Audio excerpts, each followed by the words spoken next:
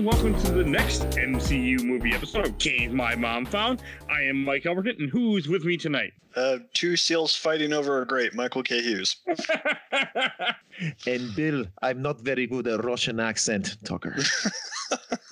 That was good. I had nothing.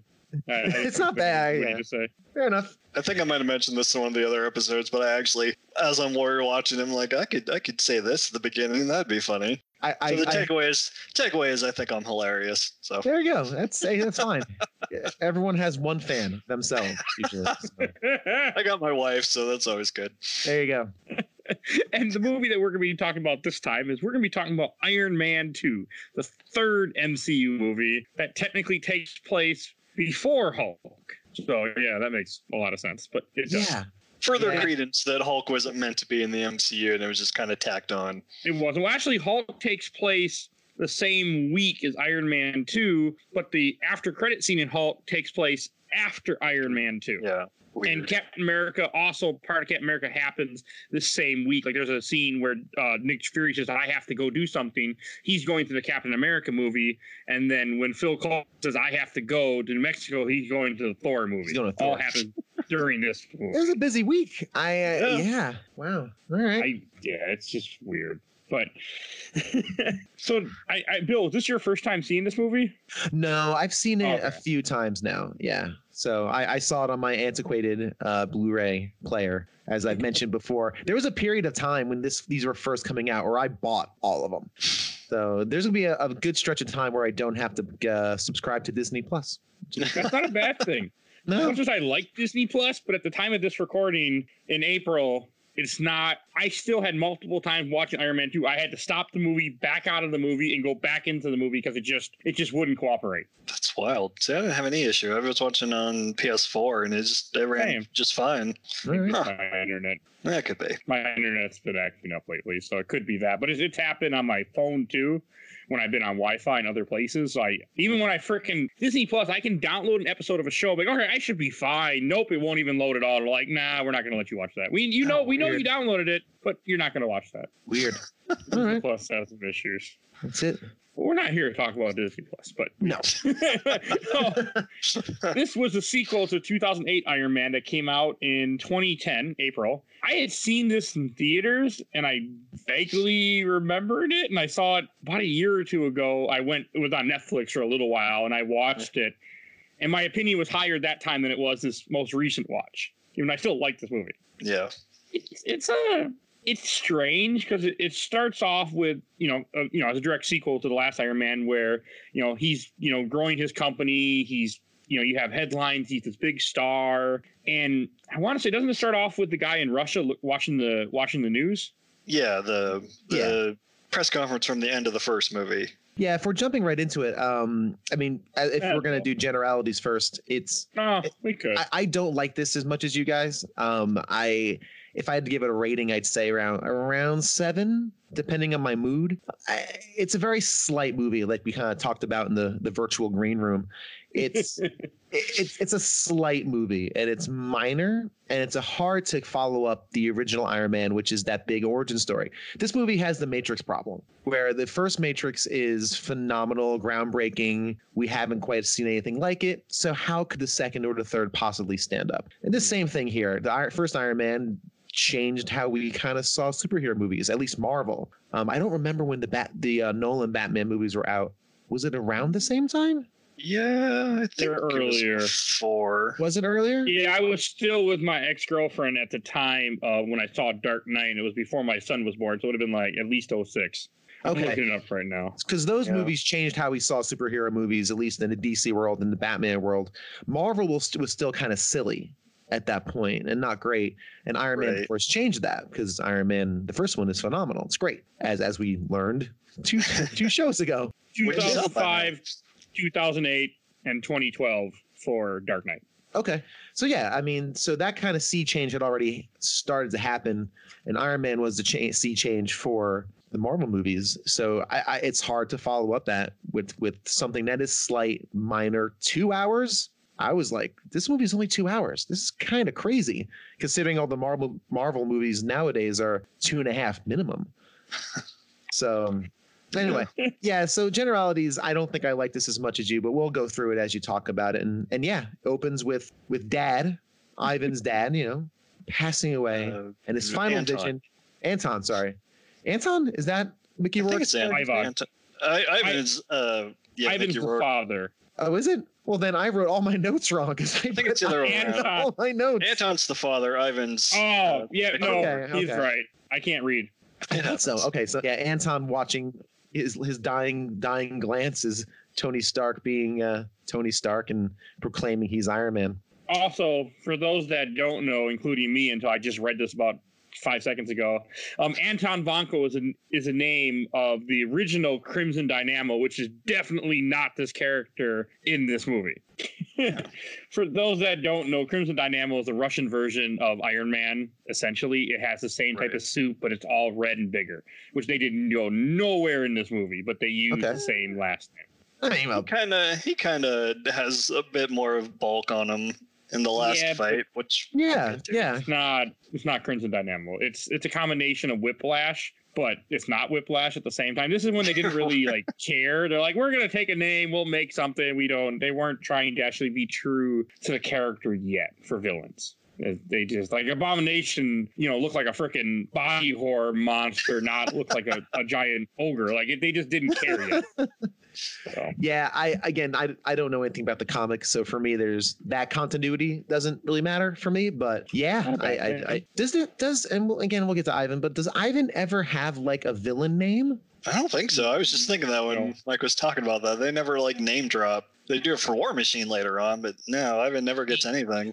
He technically is Whiplash and Crimson Dynamo combined. Whiplash is a character who looks like a regular guy with a green ponytail. I want to say it's green, but he has a ponytail and looks really stupid as hell. And he has two whips that are electrified. And that's okay. All right. I was just curious about it because no one ever refers to him other than an Ivan or Mickey Rourke. Yeah, because they didn't really know what they were doing. I mean, they were still I don't think they were ready yet to go that route of calling villains by their name. Even when I've been watching Smallville, which I've been doing this time, unfortunately, they still don't like to say the villain name. They'll find a way oh man, that guy's like a Doomsday, or I didn't get that far, but just to give you an example, they come up with a dumb way to say something. Oh, you're an Aquaman, aren't you? You're an abomination. Exactly. I was just you're an abomination. It's the same. It was that thing in the early 2000s, and it took a while to really get away from no, we're just gonna call him by the character's name. In Flash, they did it really well. In the Flash show, they're oh, we'll call him Captain Cold. That's great. They buy into it. We're here. Cisco nicknames all the villains. Yeah. Here they weren't ready yet. So there's my thing. It gets better in later movies. I want to say Black Panther, they do a good job of saying, yeah, he's Killmonger. They don't even fuck around anymore. But we'll get there. So, Mike, did you have any initial thoughts about this movie? Do you want to say? I just remember liking it. I'm sure I saw it in theaters, but that's been so damn long ago now. I don't remember anything about it from then. It's just I know that people hate it, and I like it more than they like it, and that's about it. We kind of talked about, we talked about just before we started recording. It's you either like this movie or you like 3 or you hate both of them. There's not really anyone that likes all the Iron Man movies equally. No. Well, I think that's an impossibility. I can't imagine. True. Again, like I said, I don't hate this movie. It's just not great. It's fine, and it's kind of it's a shrug. In my opinion, but there's some really good parts of it, and there's some really horrendous parts, and we'll get through it. There are definite. I mean, even the beginning, I think it's just cool how they do open up with the Russia thing. They don't really tell you what's going on, but they show his father dying. They show him building the arc reactor inside a little Russian apartment. I mean, and I could buy the part where it takes him 6 months in order to get the tickets to get to Monaco, to get everything to go kill Stark and to build his equipment. I buy this a lot more than 31 days for Bruce Banner to get from wherever the fuck he was in Brazil to America. I buy this a lot more. I was okay. I'm okay, you gave it enough time. You gave him the resources. You didn't just show, oh, I put my hand out. They put a penny in my palm. All right, I'm going to America. I actually had in my notes that was going to come up at some point. I hated that part. It bothered me so much. I like that movie. I don't know. I like having more means of showing the character growing. Well, or yeah. something. I want some explanation for a simple thing. Like Hulk has had so many issues. Like since we recorded the episode, I've been thinking about it more. Like the part where he just walks off the bridge and nobody quit, and all of a sudden he's at the college. I'm like, oh God, I'm so glad Paramount was kicked out after this. Yeah, I think with the reveal of Ivan, my big problem with it is that it's such a quick.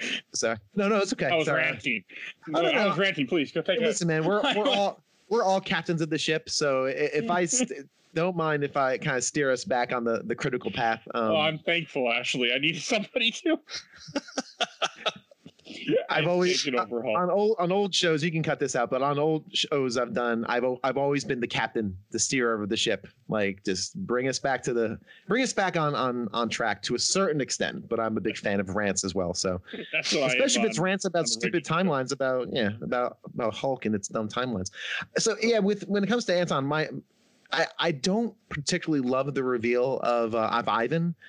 Like you said, Anton staring at the TV, his final glance is Tony Stark being better than him. It's very forced. It's a forced and it's unearned. And that's kind of what I wrote in my notes was this is an unearned motivation. His motivation is kind of ham-handed. His dad is dying, is telling him a reminder, we were screwed over by the Starks. You can be better than him. You could be that guy. Clearly you can't. It's just, as we'll learn later, not that good. Not as good. That's just an unearned. It's just kind of an unearned motivation, and his anger scream is just it's great. It's so cringe. It's so cringy. Director said Jon Favreau says so. Do a Russian scream. Mickey Rourke goes. All right, here we go. He sounds like a minion in an 80s action movie dying, yes, like falling off a boat from an explosion. Something out of Commando. Someone just gets thrown into a wall. I did like the parallels of Ivan making his arc reactor to Tony in the cave making it. It's a lot of similar shots. And it almost makes you think they could have been similar, but the motivations were different, and that's why Ivan kind of went down the wrong path. And there you can see those parallels, right? Like, Ivan is now trying to make good by his, continue his father's legacy. Tony Stark is trying to live up to it with a mental feeling of I can never live up to this, which causes that kind of internal conflict, which is good. I'm into that. I'm into those parallels, but they just don't line up in the visual telling of the story and in the actual telling of the story. So, but yeah, it's decent, but it's not earned. That's kind of where I landed on that reveal and his motivation. There's a lot of legacy themed in this movie. I have it in my notes several times. Oh, this I didn't know, but I'm looking up stuff as we're talking. Apparently the guy who gives Whiplash the documentation to leave Russia is part of the 10 Rings terrorist group. Oh, well, and it doesn't never would have known say that. At any point in this movie does it say it, but apparently I'm looking at a wiki right now and it says that's who it was that was giving him the thing, but there is no reference at all anywhere in this movie that would let your regular viewer know. Maybe there's something that we missed, but I've watched this movie multiple times. I never knew that until I'm looking up stuff. So it was not obvious. Yeah, never would have guessed that one. Huh. Okay. He looked nefarious. I don't know. He looked like a person with means. He's a friend in low places. Yeah, exactly. I just want to sing a song right now, but yeah, well, please do. Please do. Tony tells him later, he's like, "You look like you have friends in low places." Yeah, exactly. Yeah, that's how you got there. We'll get to how Ivan actually gets to the pit crew. It didn't look like that kind of invite. When you have friends in low places, the whiskey drowns and the beer chases. True. It makes me like now that I know it was 10 rings that were helping him leave Russia, I like this movie a little bit more. All of a sudden it just raised up. I'm like, okay, that makes a little more sense for that beginning part. Yeah, they hated him, so I buy into a little more.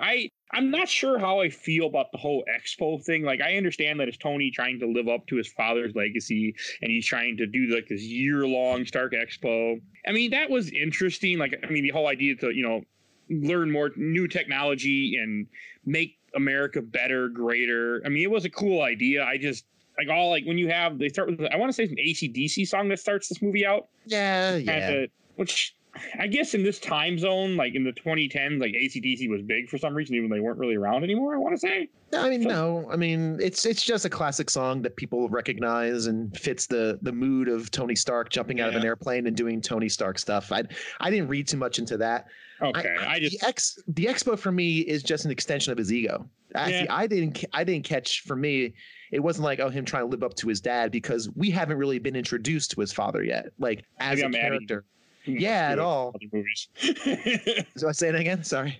I'm probably adding stuff from other movies into that, but no, your opinion is better, is more correct on this, because you're seeing it from more of, not have seen all the movies like I have multiple. Yeah, and I'm looking at it from just a film as it is, and again, I haven't seen 3, so. But I do know Stark's dad is definitely a theme throughout, especially, of course, in Captain America. Yeah. But it's for me, it was just him showing off. And for me, just showing off and showing that he is not grown. There's no growth between Iron Man 1 and Iron Man 2, which is fine. I don't mind that so much. It's just him kind of stoking his ego under this kind of trapping of, hey, let's get the greatest minds in the world together, and we're going to do amazing things and benefit humanity. Yeah. Fine, but it's still kind of stoking your ego, landing in front of a bunch of, Iron Man cheerleaders with blasters on their feet and hands, and in this big kind of like rock, concert, basically. So, I like it fine. I like it fine as a backdrop, as a setting, as an excuse to kind of set some of these things in motion. I mean, it plays the biggest plot of the whole movie. Like everything revolves around this expo, and they make it work. And I mean, this is also only 6 months after the original, what happened in the first Iron Man movie, which I thought you think they give it more time, but I guess at first they didn't know how far. I mean, all these movies take place very close together, which changes later, because later on all the movies are like years apart. Most of them are. Yeah, I think they try to keep into like the timeline of when the films are released instead of within the continuity or whatever. Yeah, I took the expo as kind of the first part of the overarching theme we'll see of him trying to leave the world a better place, since he thinks he's dying from this toxicity level that the palladium's giving him from the arc reactor. So he's trying to start the expo to get all the greatest minds together, as you said. Try to leave the world a better place than he, whatever. Yeah, no, and that's good. And it also kind of frames its two sides of Tony very, very well illustrated. A is hubris, the person he is trying to show everyone he is, right? His ego. This is the guy I am. And then he goes behind the curtain, checks his blood, and he's got a toxicity meter, which tells me as the viewer, there's a toxicity problem. Because why would you have this meter if you don't have a problem? So you have two sides right away. You have your side of, badass, look at me, I'm Iron Man. And the other side, there's an issue and I got some frailty. And that's good. And that's a good device to kind of, again, I don't want to say Superman, a character, because I know people love Superman. I never understood Superman. I don't want to understand Superman. I'm tired of people telling me Superman is great, even though he is a super person who cannot be harmed by anything except a MacGuffin. I get it. I understand, but I don't want to grow with that. I don't care. Sorry, that was my little rant. But I agree with you. So. Okay. However, sorry, I just got lost track because I've had people send me articles about this, and I'm like, great. You're talking about like the toxicity. My issue with the toxicity is how fast it goes from like when you first see it, it's at 24%. So 6 months he's been doing this, he's at 24%. Okay, makes sense. I can buy that. But it doesn't take long throughout this movie, which has to be less than a week taking place. He's at 70, 80, 90%. Like that kind of irritated me how fast it grows throughout this movie. Like it should have been slower, not as it goes way too fast. But I guess that's them rushing to what they're trying to get to, which is him not focusing. Maybe they're trying to convey that much time has passed, but I don't know what it's supposed to mean to the average viewer. I didn't like it. For me, I kind of, the way I read it was he's been maintaining this a while. Like everything he's been doing, it's kind of like a diabetic. Obviously, it's a finger prick. Right? He's been maintaining his condition through his green goop and his juice, and through replacing the palladium cores when they burn out. But now it's really accelerating, and I can see how a disease, especially during our current situation, guys, we're recording this in the middle of the COVID thing, so maybe I'm a little more sensitive. Yeah, April 2020, guys or gals, but we are. I can see that being like a bell curve. like at a certain point, it accelerates, and you're like, okay, things are not working anymore because maybe his body's getting used to it. It's just not being effective, and that kind of arcing, kind of that bell curve where it's just going to escalate further, faster is okay. I'm okay with that, but I can see what you're saying. It's like, really, everything's been good, and all of a sudden, poof! It just in time for this Russian maniac to come and start swinging energy swords at you. Yeah, I get it. Yeah, I totally get it as a device, but I kind of hand wave that. You made it explain more now, where I'm a little more okay with it now. You were talking about with like the whole curve idea. You kind of got me more onto it. Okay. Yeah, illness does that sometimes, right? Everything's cool until it's not, and then things happen rather quickly. Like January 2020, everything was kind of cool, and then February it was cool, then March it wasn't cool anymore. No, it's not good. Now my wife is downstairs. she's handcrafting masks because you know what? I got to go to the store tomorrow, and hey, listen, I'm messing around.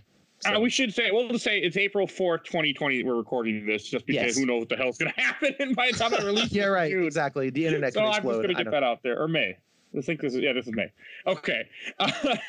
Okay, you sold me more on the toxicity part. I mean, the cheerleader thing was a little overdone. Like, I'm like, okay, it works, it fits Tony, but I was like, I mean, when I was younger, I thought it was cooler than 20-something-year-old Mike thought it was much cooler than 32-year-old Mike thought. But I do hope so. It was cool. That's called growth. I hope so.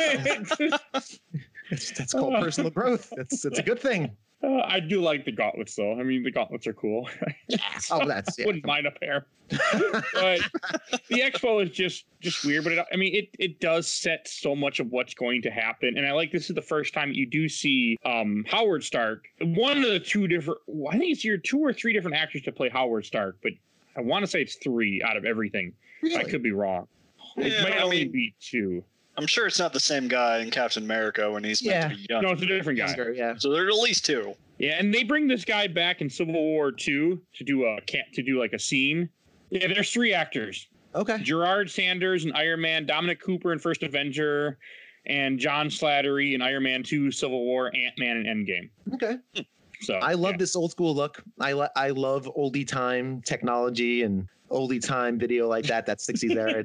It's very good. I did like that when they found a way to incorporate his father more in this movie than in the last movie. So I mean, I bought that, and I want to say the next thing that happens is that's when it jumps to when this movie starts to really kind of take off. When they jump, he goes to the Grand. I think the next scene is the Grand Prix. No. As he's leaving the expo, he's handed a subpoena by Kate Mara, who I think is best known for playing Sue Storm in the 2015 Fantastic Four movie, right? Sure, yeah. The pinnacle of her cinematic career, you see. I really like Kate Mara. Well, like I smiled. She's also in the first season of House of Cards. Yep, she's excellent in that. She's phenomenal. That's a great show. Except I can't watch it anymore. One of 3 faces I saw in this scene that I was like, oh yeah, it's that person.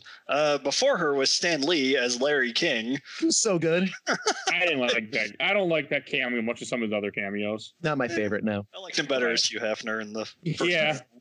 And then even before that, it was Olivia Munn as the news reporter, Chess Roberts. It was like, wait, is that Olivia Munn? Yep. I had to look it up, and yeah, sure enough. That is. Yes. She kind of fell off the face of the earth. Well, she did Psylocke. Yeah, she's in X-Men Apocalypse. Oh, right. Okay. Still never seen I recognized her, but I didn't know what she was in. So she was Attack of the Show. Attack of the Show on G4. Oh, I never really watched it. Attack of the Show. Thing. Yeah. Back when G4 was around a long time ago. G4, that was good stuff. It was good. Then the internet happened, and it's like, we don't need you anymore. Exactly. Yeah, and it was X-Play with Morgan Webb and Adam Sessler. Adam Sessler. Yeah. Adam Sessler's crazy, by the way. Oh yeah, is he? He lost it. Yeah, he lost it apparently on Twitter. Is he a crazy person? Yeah, he tweets real. From what I heard, he tweets real crazy shit. Like he just lost it. Okay. It's just one of those celebrities, All right. You know the kind. I gotta go down that rabbit hole now. All right. I didn't know he was a crazy person. Is he a gross crazy person or just a wingnut? I didn't look too far into it. I just saw something about he was crazy and he spouts out madness on Twitter. Gotcha. I was like, okay. But yeah. Sorry. Go ahead. No, you're good. So that subpoena scene is pretty fun. Mike, what'd you think of that the subpoena scene. I just like Kate Mara. Other Mike. Yeah. You go, Mike. Oh, the subpoena or the courtroom following? Oh, the courtroom. Sorry, I'm talking about. He goes to DC. He goes to the courtroom. Oh, and we meet Gary Senator Chandler? Stern. Yep. Yeah, who is no longer with us, but man, is he really unlikable in this movie? Oh, and As he's meant to spoiler be. alert for later. I forgot to say that. Oh, well, people know better. 10 years old, I don't care. But there's a spoiler in that scene. You find out later he's a Hydra agent. That's given the directors a lot of credit that they planned that this far ahead. But yeah, it definitely puts some new context on the scene. That he works for Hydra, so of That course does make he'd be totally against Iron Man. He is physically grimy. Like he has a sheen about him. His skin doesn't look great. It like has this like just greasy kind of face. Like yeah, he's thoroughly despicable all the way through. He's I not didn't the even only know who person he in the scene. was until later. Like when I first saw this movie, I had no idea he was a comedian. I just thought he was another actor in this movie. But Yeah, I know he's. it's all nefarious, and of course Tony is just being likable and charming, and of course we get introduced to our His antithesis. yes. Oh, okay. So okay, hang on a second now. Sam Rockwell is. I don't know if he's divisive. Is he universally known as a good actor? Because he's very good. I think so. Or I think he's like a love him, hate him kind of guy. Yeah. I mean, I love these. Go ahead, He's a sorry. good actor. You're fine. I think he's a great actor, and I love him in this role. He is such a dork. He is such a nerd, and he stinks at what he does. But I kind of love that. If there was a stronger villain on top of that, right? I feel like he Yeah, go just ahead. played a lot of himself in this movie. Like I feel like certain things, like there's a part where he comes out dancing. I feel like that wasn't in the script. That was just him being him.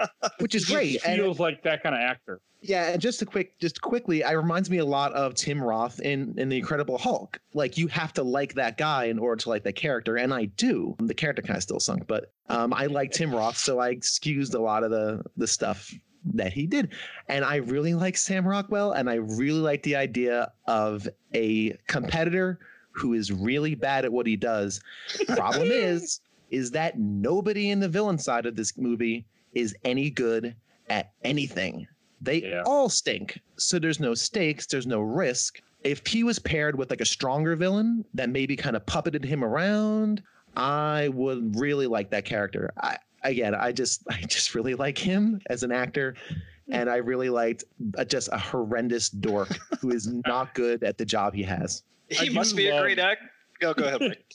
I do love in that Senate scene where when they turn the TV on and they're talking about how when Tony Stark hijacks the monitors and he starts showing how Iran is like 10 years behind, all these other countries are trying to catch up, and he's like, and Hammer Industries 20 years behind. He's like, how do you shut this thing off? Like that part is great when it shows, cute. And then the robot just twists and the guy just screams. Oh yeah, so painful. I forgot about that. My wife winced, and I kind of, oh yeah, that's right. There's a person in there. I forgot. Yeah, that's a Bill Tucker body horror that you like. yeah, exactly.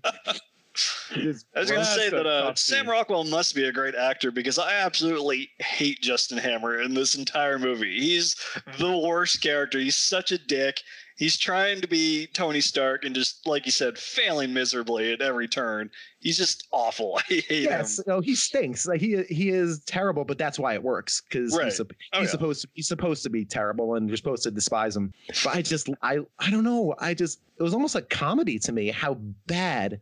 He's sitting there trying to pull out the HDMI cable. Like, look, there should be a power cable on it. It's a Senate room. That thing isn't affixed to the wall, I don't think. Just push it down, you bumbling idiot. Yeah, and did you like the part when Terrence Howard walked into the Senate? Oh, wait, sorry. I mean, Don Cheadle? In another universe. New Roads? Yeah. New Roads, yeah. They don't even say anything. They're just like, oh, good to see you. Like, they don't even comment one thing about, like, I thought there'd be some kind of joke. Like, hey, man, you lost some weight from the last time we seen you or something. Nothing. Tony says, I didn't expect to see you here. And Rhodey says, I'm here. It's me. Deal with it. And I think that's kind of meant to be a jab. Yeah, they don't give him much to do. I forgot how little Rhodes factors into this movie. Unless I missed something in my notes, they don't give him a lot to do. Except kind of like link things, like, oh wait, no, never mind. You're thinking the first movie more. Maybe I'm thinking the first. Oh yeah, that's right. He puts on a giant suit and they fight a bunch. Yeah. Forget all I said. Forget it. Remember how I always say when I'm watching these movies, I'm drinking. Sometimes things get lost. So this movie's better while drinking. Also, yeah, no, it was fine. You guys said that on the last one. Yeah, there's a lot to do. Never mind. There's a couple. I mean, I still like all these movies, but these are some of the lower totem pole movies of the MCU.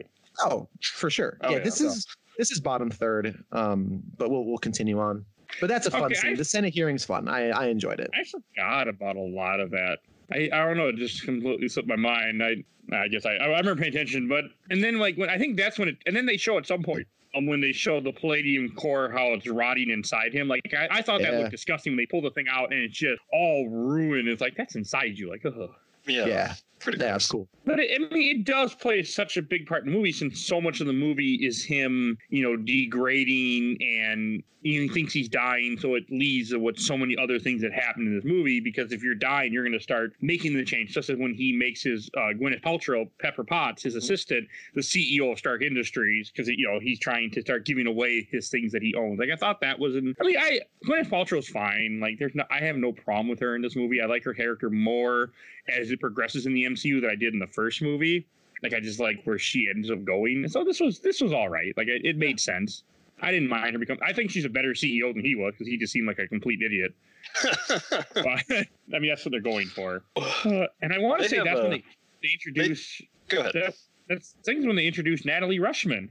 Yeah, I'm sorry. I was just staring at my notes and then staring off into space. I just want to say one thing about Pepper is that they spend a lot of time in this movie telling us that the company is falling apart. Like everything's falling apart. Everything is going to shit. Like Pepper needs to be CEO to keep things in line. She's already running it anyway because, Tony is just flighty. But my thing is we never see it. And every time Pepper's on the phone, she's telling people that's okay. Our stock prices are still good. And, you see a couple things on the screen of pundits saying, oh, Stark Industries on the way down. But we never see this. And that's a big issue with this. Again, this is part of that Tony unraveling is what we're supposed to be seeing. But I never really see it so much. I hear about it in the panic of that whole scene where they're going back and forth and he's talking about selling the art and she's really offended. I read that as him just being a dick, like really just being self-centered and a jerk.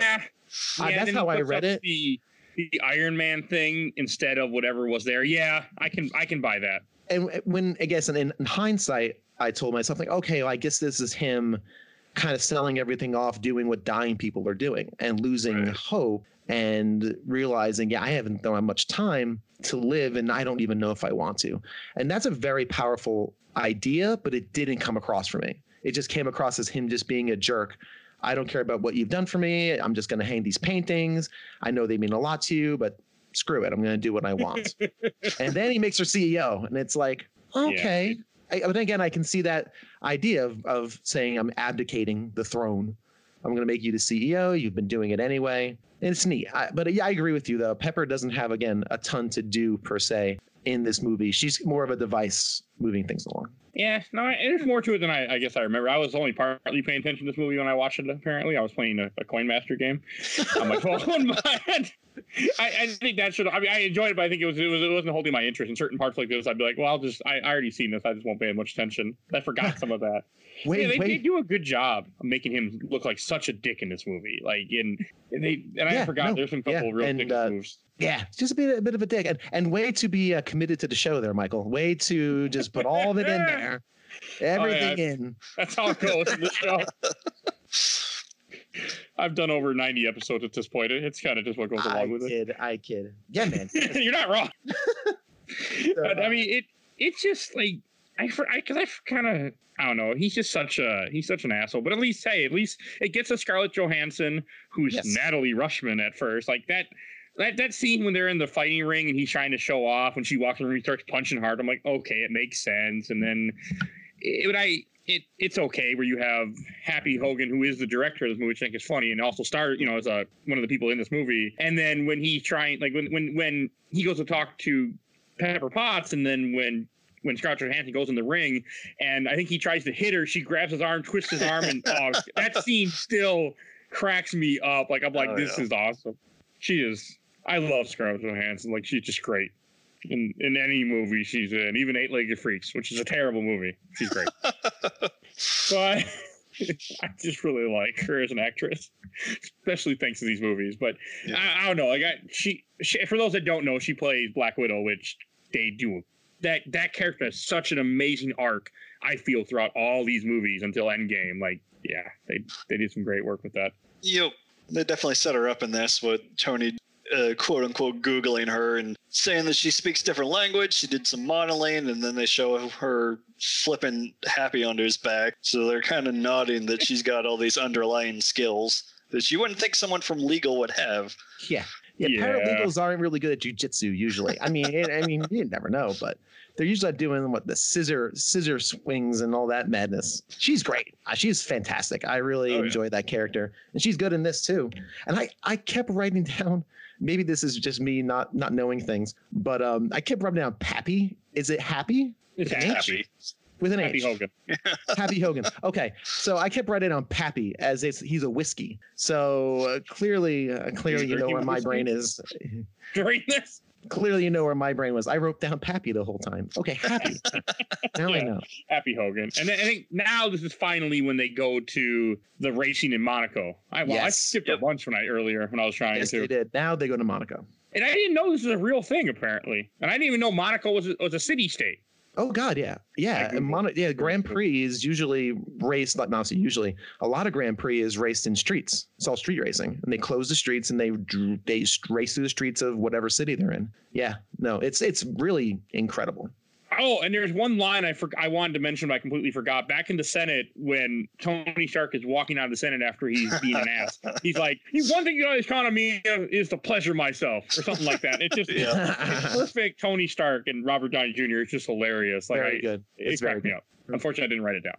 Did you notice in the previous scene when Black Widow asked for his fingerprint, he rubs the boxing glove into the ink and puts that on the paper?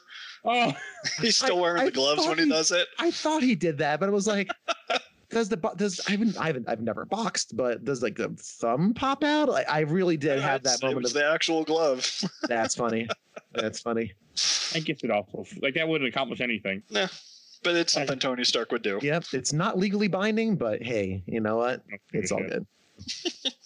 And then Monaco he hires her right after that, and then when you get to Monaco, you see that she's working for him now. And Pepperell like, when did this happen? He's like, I need a new assistant.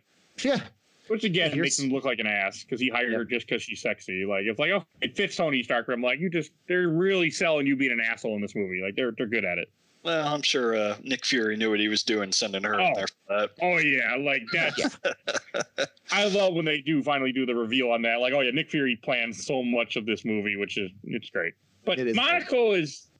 when he's in the bar, like, that's when he sees Hammer again. I do like that scene. He's like, get me out of here. I don't like, we're best friends. And you're like, no, we're not. Like, I love that. That scene is hilarious with him and Sam Rockwell. My least favorite person there, Justin Hammer. Yes, there he is in the same place. And isn't I'm trying to remember the guy's name, the Tesla guy, Elon Musk shows up. Yeah. Yep. That is, and he just kind of like shows up and has a few words. There's lots of smart people cameos in this, especially in these scenes. Earlier with in the expo, I think it was the CEO of Oracle shows up. Oh, right, yeah. He calls him Mr. Oracle, and the only reason I know that is because he called him Mr. Oracle, I'm assuming. But he looked like a real person, didn't look like an actor. I'm assuming he's like the CEO of Oracle. But there's lots of like references to just geniuses, and Elon Musk evidently is one. Larry Ellison is the guy you're talking about. Who's that? Larry Ellison, the founder of Oracle. All right. And the off-screen inspiration for Robert Downey Jr.'s rendering of Tony Stark. Oh, interesting. Okay, very cool. But yeah, so we're in Monaco in the bar, and Hammer is just being, being Hammer. You are no good at anything, sir. Like, how did you even get a government contract? Like, how did that work? That's what I wondered too. And we got the return of Christine Everhart, the reporter from the first movie. Yeah, there she is. There's some funny. I like to dude, she's doing a spread on me. Oh, she did one last year for me too. Like it's very and she wrote a story. Yeah, that was funny. Like, I mean, more showing him as an asshole, but it was funny. Yeah, it's fine. Yeah. Very good. I was fine with that. And I like it when Tony Stark does go down to the racing and he shows him on TV getting in the car. The driver throws the helmet. Yeah. She's supposed to be interviewing Hammer. And she's like, yeah, I gotta go. He's like, no, did you get that? Keep right. And she's like, fuck you, I'm done. Walks away. Yeah. I love that. Nobody cares about Hammer. yeah, hey, Hammer, there's something really important going on that's way more important than you. That's a big deal. What do you guys think about that? Tony Stark jumping behind the wheel of the car. What do you guys think about that? It just felt like another thing that he's like, well, I'm dying anyway. I might as well have some fun first. Right. It's just that kind of fatalistic, well, I'm heading down the tubes, which again is interesting, but I never felt it. I had to think about it. Like in the time of the movie, I'm kind of like, okay, so you're just going to be Mr. Badass again, showing off. And I don't know why I didn't feel it during the movie. And then after thinking about it, going, oh, okay, this is kind of this fatalistic, just on this train of self-destruction he's going through. I don't know. It might have just been me just missing it, or the movie not really telling or showing it at all. Yeah, I mean, they kind of reference it in a later scene during the birthday scene where he asks Natasha, if this is your last night and your last birthday you're going to spend, how would you do it? And she says, I'd basically do whatever I wanted. So I think he's been kind of living that up until this point. Yeah. That's true. I guess at this point of the film, I still was reading things as jerkface. And again, I don't know if the film did a good enough job of cementing his descent, because a descent into a fatalistic mindset looks the same as just being a dick, especially if you've been set up as an egotistical jerk. That's kind of what he is. A bit of a heart, but even at this point, all this time, he's just stoking his ego, or it looks like. There's never anything in the movie that really telegraphs his emotional descent, other than the fact that he's having this issue with the toxicity, which you assume he's a smart guy. He'll figure it out at some point. And have we had that moment with Jarvis when Jarvis is telling him, hey, you've gone through every permutation you've gone through everything. Nothing's worked. Have we got to that point yet? I don't even know. I think it was earlier or later. I can't remember. I know Tony says that. Tony says that to Fury later. I actually don't remember Jarvis. Yeah, no, Jarvis does say it. Bill's 100% right. I think it was earlier, before the Senate scene when Pepper popped the CEO. I want to say it's in there. Oh, you might be right. Okay. I don't know. That was just something for me. So for me, that read weird, but now in hindsight, that's better. I'm like, okay, this is cool. Again, he's just being a fatalistic. Why not? I've never driven an F1 car before. Let's just drive it and see how it happens. I feel like they wouldn't let you do that, even if you owned it. I'm like, no, get away from they here. Would not. They wouldn't. And I don't think you can buy the entire city of Monaco. Or, that kind of hand wave doesn't exist. So, but it does make for a pretty cool scene of him driving around and fast driving. That's fun. And you get to see it from his perspective, which doesn't last long. That driving scene is really short before Vanko is walking on the side dressed up as security, and then you start stupid. How did you get the jumpsuit? Who let you in?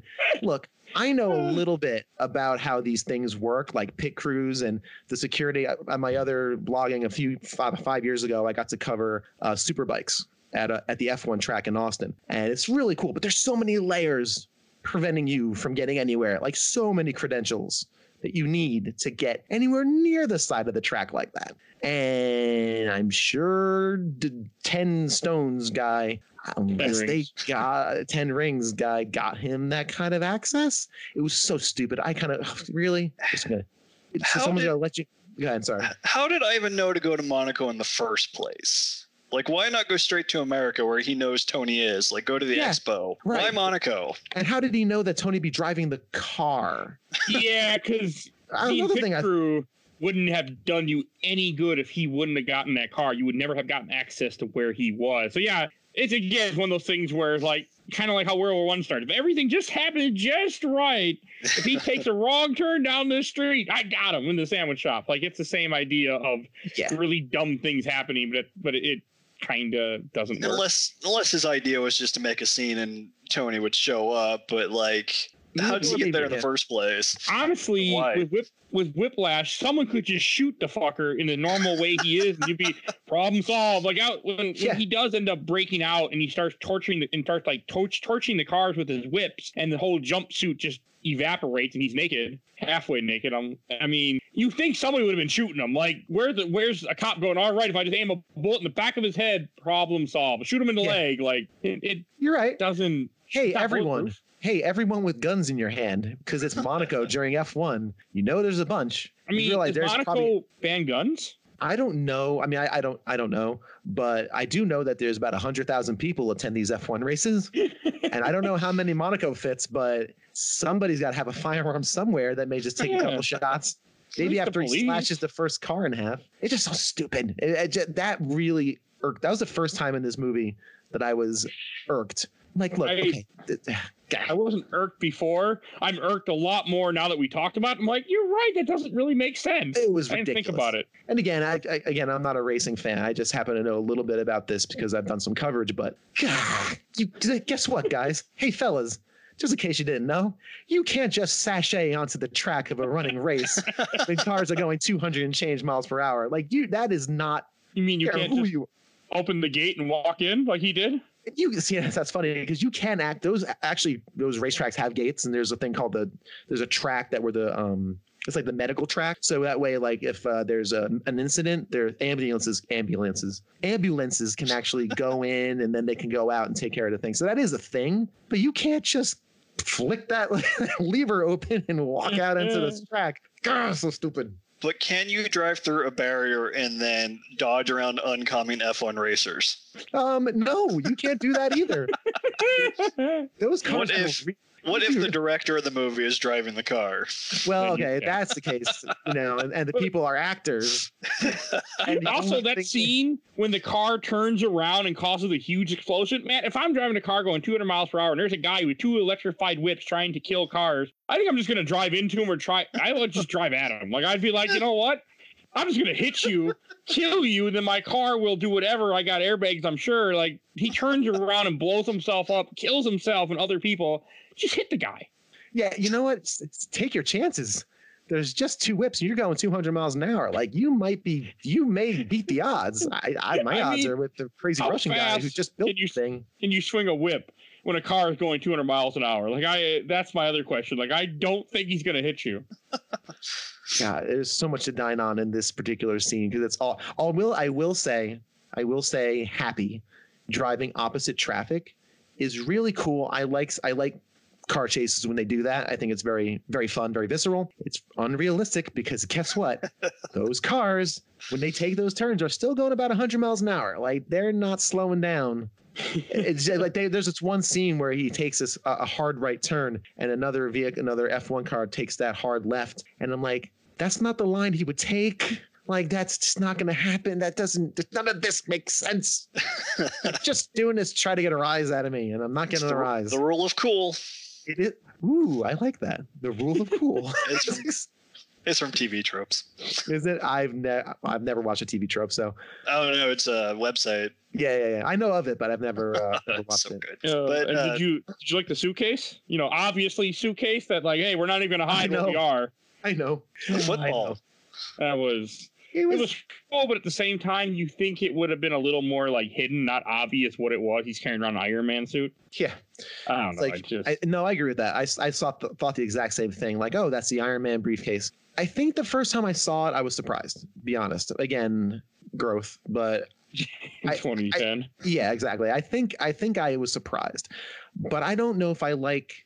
Again, you know how I was talking about last time where I love the way the suit kind of articulates and clicks and clacks and gears. Remember, like I was saying, yeah, all the servos and whizzos and all that fun stuff that make the suit is really fun. This one, I don't know. Again, this turns into like that fish scale. It's a little too slick. I didn't enjoy it as much as the kind of the older Iron Man suit. It didn't bug me, but it was, it was fine. It wasn't and this one's supposed to be a very quick model, which like my wife had brought up when she was watching this. She's like, doesn't he have like later movies like liquid and stuff? I'm like, yeah, nanomachine. Like, I'm like, they get there. This is early Tony Stark. But like he just like that whole scene, like when they're driving the car into Vanco and they're just hitting them with the car, and I want to be like, yeah, he wouldn't be okay because he's just a normal human. He's nothing really. He's just smart. Like, you would have been done. Like I've never been hit. I've been hit by a car like barely and knocked off my bike, but being hit and pushed into a wall by a car and he's gunning it, like, you are not going to be okay. Right. That's a very good point. He's not a superhero. He's not like medically enhanced. No. He's just a crazy Russian guy with some psycho whips. Which I mean, we can pause on the whips a bit. Those things are cool. I like those a lot. I don't like Whiplash in general, but this version of Whiplash isn't even Whiplash, so I'm coming from the comics and it irritated me. But I mean, it did look cool when he slices the car in half and he slices the door in half as they're keep hitting him with the car. But it was cool. I guess the wall was made out of pillows, so it didn't hurt him as much. But I mean, I like how he gets the suit and he kicks the car away. Like the suit being put on did look cool, and I like the fact that it's a weaker suit, so it's getting just degraded by the whips. As the whips wrap around it, and it's just destroying the suit as he's. I wasn't so sure about him grabbing the whip and pulling himself in, and I mean it looked cool, but I'm like, you probably wouldn't be okay. But it is what it was. It was still a cool scene as he blasts them, and then then all the cops show up finally. Once the guy's on the ground, then the cops come in. I'm like, you think they would have been somewhere involved, like just shoot the guy. Like they wouldn't have. I feel like this is a situation where it wouldn't have been we have to arrest him. I think it would have been shoot him in the leg, disable him. He's killing people. But, yeah, they show up like the friend who shows up to your move, 3 hours after everyone started. It's like, hey guys, I'm here to help. What can I do? And you're like, got a lamp. I don't know. it's like you didn't. I see what you're trying to do. I see. Michael, what did you think about the kind of like the design of Ivan and his whips? The whole reveal is cool. Like Mike had mentioned, how it kind of burns away. It's a really cool effect, and then, like you said, slicing the cars up is it's very comic booky as it should be. Yeah, I think it's a really cool visual. I think one of the biggest things you learn with this, and I can't remember if he gets more tools at the very end. We'll talk about it, but right now he has a very limited verb set. Like he doesn't have much to do. Like he doesn't have many methods of attack. He literally has whips. And whips. That's really all he's got. He doesn't have much at this point, which is why these fight scenes seem very short. And that's another big note. These fight scenes are short. Like they are over before they start, which again, I think that's fine depending on the type of movie you're doing. I'm not the biggest fan of this overdrawn, beating each other. And speaking of overdrawn, we'll talk about Warhammer and Iron Man. That's slugfest. But it just didn't seem like the balance was right. Yeah, well, I don't think he came in intending to win this fight because even after he's beaten, he tells Tony that he loses. He lost. And when we see them talking in the next scene in the jail cell, he says, if you can make God bleed, then people won't believe in him. There'll be blood in the waters and the sharks will come. Yeah. It's like he didn't intend to win. Fair. Very fair. And that's actually one of my favorite lines in the movie, because that really does cement the real threat that he's trying to do is he's just trying to ruin him. He's not trying to kill him. I mean, if that happened to be great. He wants to ruin him and his legacy, which is a good motivation if your villain is any good at it. He is not. It does. It shows that, like, one thing it does show, as they mentioned earlier, how all these countries are so far away from making the arc reactor, making these suits, and here's somebody who made it. And that was, I guess, this whole idea, too, to show that other people can do this, that it's going to keep happening. And again, it never shows, though, any effectiveness of it. Like, you can make a really great weapon and not know how to use it. Right. You can make the coolest thing. You can make a car that goes 300 miles an hour, but if nobody knows how to drive it, well, what's the point? Or you can put a rocket on the back of your pickup truck and blow up. You could do that. So that's why I forgot what year that was. Some idiot did that. Yeah, I don't remember. But that's the thing for me in this is that you have all these cool ideas, and that's a very good idea. Like, hey, I'm gonna ruin you, as opposed to kind of just kill you or something basic like that.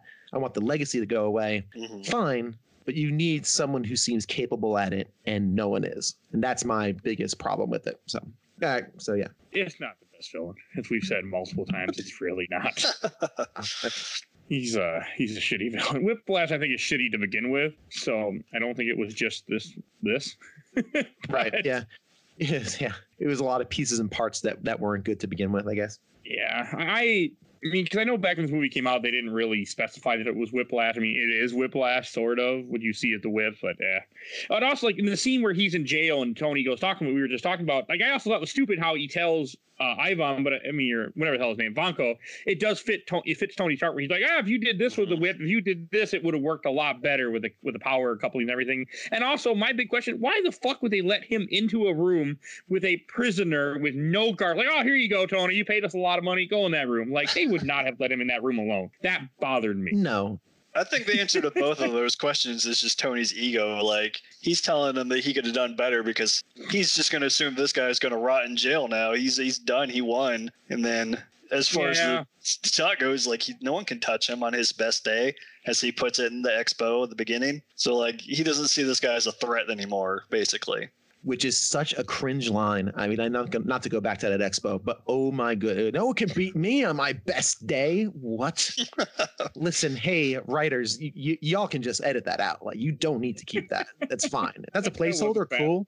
I'm down, but man, woof. That is not great. Yeah, man. Anyway, I mean, the jail scene was fine. Jail thing is cool. It's kind of, again, Tony doesn't realize how connected this guy is. Jesus, I didn't know how connected this guy is.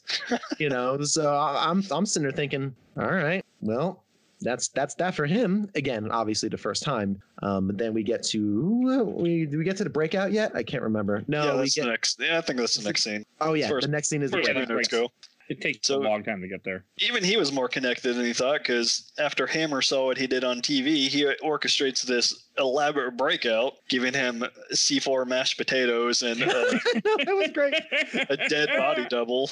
I like the body double part when he walks in. He looks at he looks at the number on his jumpsuit. He looks over at him, and then he just beats the shit out of him real fast. Like that was funny. Like, I'm like, okay. And then he blows up, and it was kind of weird. I mean, I this is when you first see Hammer really as a villain, when you realize this guy is, because he orchestrates the whole thing. It's a weird little scene. I mean, it works for me. Like, it's still kind of cool how they put the bag over his head and rush him out, and then they throw him in the back of a van and take him away. Well, at that point, you don't really realize it's Hammer, right? I don't. No, not until you don't know until he shows up in the hangar. Yeah, at the end of that scene, and has dinner, has a fine meal in the middle of an airplane hangar. But the breakout was weird for me because again, it felt very contrived. It was kind of all the pieces had to be in place. Like, for example, did the guy giving him dinner, did he realize his mashed potatoes were a scooch on the heavy side? And like, did he realize that? Was he in on it?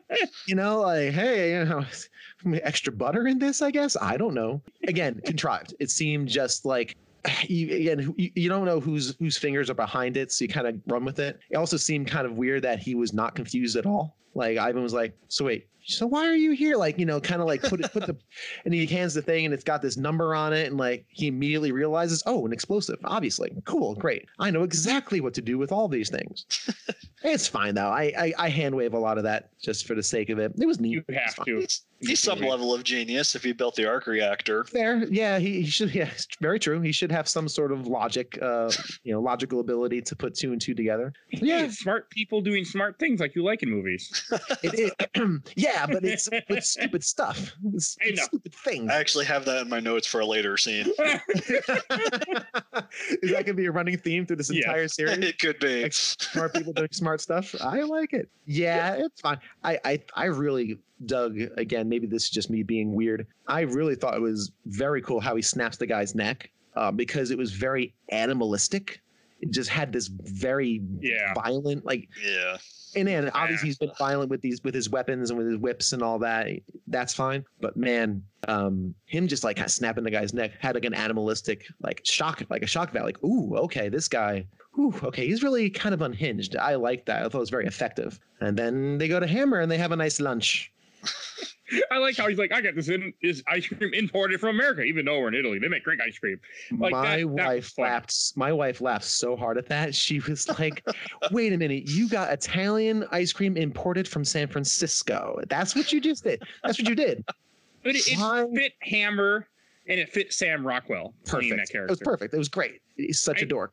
I wonder how much of stuff he did in this movie was him just adding his own thing. It felt like that in this movie. It felt like him really playing himself. Yeah, no, definitely. It's a good scene. It's a good moment. And again, it just shows, again, I don't know why I like him so much, even though he's so detestable. Just, again, he's just a dork. He does a good job with it. He does a really, like, he's one of the better parts of this movie is Sam Rockwell. I agree. He does a very good job dancing around, acting like an idiot, making you hate him at times. Like, he does a great job of it. He's he has a great performance. Yeah, and of a detestable character. Dorky people, I guess. I don't know. Yeah, a perfect antithesis to who Tony Stark is. So. Yeah. And this is the I point really too. like that. I just want to know too. My wife pointed this out, so I'm gonna mention it. His hands are so spray tanned, like clearly horrendously spray tanned. Like he turns his hands and it is like 8 shades different. So my wife wants to know who spray tanned him. If that was purposeful, like did he as a dork spray paint his hands but not underneath? Right? I thought that was going to be good enough. Yeah, I'm sure he did it himself. He did it himself, right? He just he couldn't have gone to a salon with all his money. He just did it himself in his bathroom. I don't know. My wife pointed out the spray tan, and it made me laugh. So here you are. I didn't catch that, but I wasn't paying enough attention. I feel it in some certain parts. I'm sure no one caught that. That's No. sometimes a little attention. It's cool though. But it's a decent scene. Oh, and one other thing too. Damn it, I wrote this down, so I'm going to say it. I apologize, and I'll let somebody else talk. Where does he keep getting these toothpicks? Who on the plane? He has a toothpick. He's sitting there at the table. He had a bag on his head. Did they hand him a toothpick with the bag on his head? He always has a freaking toothpick in his mouth. And nobody would have given a murderer a toothpick. Right. He just snapped someone's neck. He could be lethal with that toothpick. Unlikely. Maybe it was supposed to be like it should have been a cigarette. A cigarette would have made sense because I could see them giving you a cigarette sometime in certain situations. Like it would, this is 1970s. He would have had a cigarette. Like, okay, have a last smoke before we arrest you. All right, but that would have made more sense. Like maybe that's what they were going for, to have him. They wanted something in his mouth, so the only thing they think of was a toothpick. I don't know. It just seems stupid. And honestly, stuff like that's nitpicky. I get it, right? But it's something that bit like spray tan hands. That's nitpicky, whatever. I get it, but toothpick, every scene he has it. Like every scene he's got one in his mouth. So it distracted me. And yes, it's nitpicky. It's nitpicky. I get it, but it distracted me. And I just felt really weird. And it kind of brought me out again. Like, goddamn toothpick. All right. Anyway, when you go home. The dumbest scene of the movie, the party. Oh, okay. Yeah, is this the party? I think the party's next. We have a little scene of Hammer showing Ivan the suits. I love this so much. And Ivan just say, "Can we give him some encrypted passcodes?" And then Ivan says, "Software shit." That amazing Russian accent. It's so good. Very good. It's just more of Hammer trying to be in control and everyone just walking all over him. It's like, yeah, they're this much money a pop, and he just pulls the head right off of it, the helmet. Okay, yeah, you're right. And Sam Rockwell does this thing which I really dig. He's always talking. Because he's always muttering something. So he's going, for example, there's $68 million. But okay, sure, yeah, just take that head off. It's fine. Kind of do that, and then just get through that firewall. That's fine. That he's still in control. Yes, even though he's clearly not. Exactly, he's constantly muttering because that's what he's trying to do. He's trying to regain control or regain his face. Or it's like, that's what I wanted you to do. Thanks. Oh, well, great. Yeah, clearly you guys broke through our firewalls. Okay, get this guy some encrypted passwords. Could just just didn't need to do that. He's fine. You didn't need that. It's good. We'll just keep on going. You're right. He's reining in constantly. It's so good. Love it. I agree with that. I forgot about that part, but yeah, that was a cool scene where he showed the whole reason why he saved him was to have him make Iron Man suits for him to show off and win a contract from the military. Right. That was cool. Okay. And then I think now we get to the shitty scene of the movie. I could have done without the party scene. This is when I really got annoyed with the movie. And this is I also asked myself, because at first he seems normal. He's dressing up. He asked Scarlett Johansson what he should wear, has him grab something, and he makes a comment about what would you do if this was your last birthday party. She's like, I would do whatever I wanted or something like that. Yeah. And I was thinking, okay, did she drug him or something? Because he goes from being normal, he's drinking his martini, and I'm like, there's no way one martini is gonna fuck this guy up. And then all of a sudden, the next scene, he's wearing the Iron Man suit. It's probably been a few hours, but he's acting like a fool. He's drunk. He's peeing in his suit. And I'm just like, did they drug him? Did they I was waiting for some kind of line, like, yeah, we slipped something in his drink to make him act like more of an idiot. But that one line sets him off, make a complete fool of himself. I didn't like it. He does say later on when Pepper's trying to get him to wind down, he said the party for him ended an hour and a half ago. So I think that's supposed to mean some kind of time has passed. Okay. But I saw the scene more as like showing off classic Tony Stark, like in the comics where he was the raging alcoholic. I think it was kind of felt like a nod to that more than anything. I didn't like it. I caught it. I read it as him just getting hammered, just like because he gets the martini, and then as soon as she says that, he downs the entire thing. Right. And then that tells me tonight I am going to get destroyed. I have made a conscious decision, and I know that not to get super. I've done this. I've made the conscious decision tonight. I'm going to get destroyed, and I don't care what happens. And that's what happened. He gets fatalistic, and he gets. I read that as, oh yeah, tonight I'm just gonna get destroyed. Did anyone kind of cringe when DJ AM was on the stage? I didn't know who it was. I didn't know who it was either. Is he a real person? He died of a drug overdose a few years ago. Oh, geez. Oh, yeah. Was it suicide or a drug overdose? No, I'm going to check. Hang on a second. Google will tell you. I know Tony refers to him by name at one point, but yeah, I didn't know it was an actual person. He's an actor. I didn't even realize it was another cameo. Yeah, no, DJ AM, I'm pretty sure he's very dead. Oh yeah, he had committed attempted suicide. Yeah, overdose. He died in 2009. So yeah, when I saw that, it was like, oh, my wife both and I went, oh, that's kind of chilling. Not intentional, obviously, by the film. He died, 10 years ago now. But yeah, not fun. Oh, and actually, here you go. Here's a neat little nugget of. So the DJ AM Memorial Fund, an organization designed to help people struggling with drug addiction, was launched in his memory by his sister, and Iron Man 2, which was released in 2010, was dedicated to him. So he died before the movie was released. Oh, jeez. Yeah. So a little chilling when he's in there, and so. That is pretty chilling. Yeah, it was weird. I didn't realize that last bit. I didn't realize it was that long ago. I also didn't. Yeah, I thought just some random actor in this movie. Like I didn't even realize it was a person that. Oh yeah, was somebody. Yeah, world famous DJ, like world famous. Well, yeah. So. That shows you how much attention I pay and stuff like that. I don't like the scene. I don't like it at all. It leads into a very boring slugfest, which it's Rock'em Sock'em Robots slugfest. Yeah, everything with this scene is stupid. Where they're throwing the bottles and he's shooting them is stupid. Like there is nothing good about any of this part coming up. Like you can show this desperation. Excuse me. You can show this desperation better and more effective because it's kind of sad, and I don't think it's framed supposed to be sad. I read it as sad, and I don't think that was intentional. It's just sad. Like, yeah, I found it very sad, and then I don't know if that's intentional or not. I don't know, just didn't like it. It didn't work. The pacing was weird. It didn't have the jokes didn't land. Him peeing in his suit was just so juvenile and stupid. Yeah. Like, come on, it's really. You could drink the water. Like that wasn't necessary either. That was all ridiculous. Pepper then coming in trying to stop him and talk him down, and then of course Rhodes goes in, and there's a scene before that we kind of skipped over, but that's fine, where Rhodes actually learns about where we get the download in the story about Ivan. We kind of get all the exposition about who he is, and he's Tony Stark and all his dad, whatever. But when Rhodes comes in, that's fine. When Rhodes comes in and says, "I'm going to break this party up," you could have just called the cops. Right?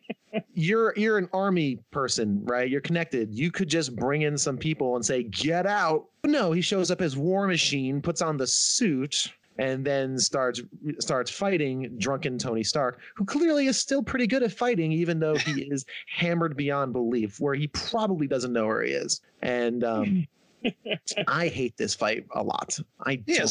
He does have more experience with the suits than Rhodey would. For all we know, this is the first time he's put it on.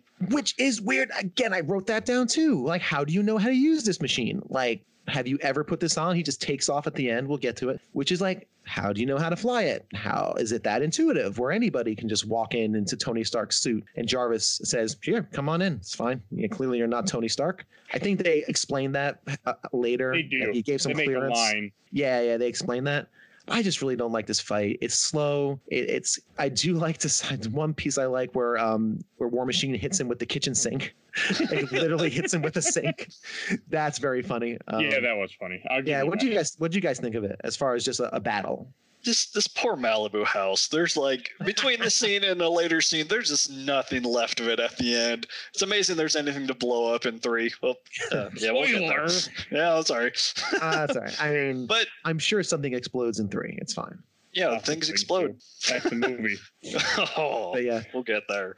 Yeah, it's fine. I liked Rhodey in this scene though. When he walks in, he says, "I'm only going to say this once. Get out." It just feels like kind of a badass moment for him. Which that is pretty good. After the first movie of him not being able to do anything, he kind of earned it. Yeah, no, that's fair. That's very fair. He's finally had enough enough is enough. I've had enough of you, even though we're buds. Yeah, I get that. That's fair. I just thought the kinesthetics of the fight weren't great. It's just, again, I don't like when two big iron people are just smacking each other, like punching each other and such. It just didn't. Again, stakes are low, right? But again, in this situation, neither one of them are going to die or, quote unquote, lose. So. I mean, but it has that key scene where they shoot each other and they find out that their laser beams connected and make that big blast. There is that.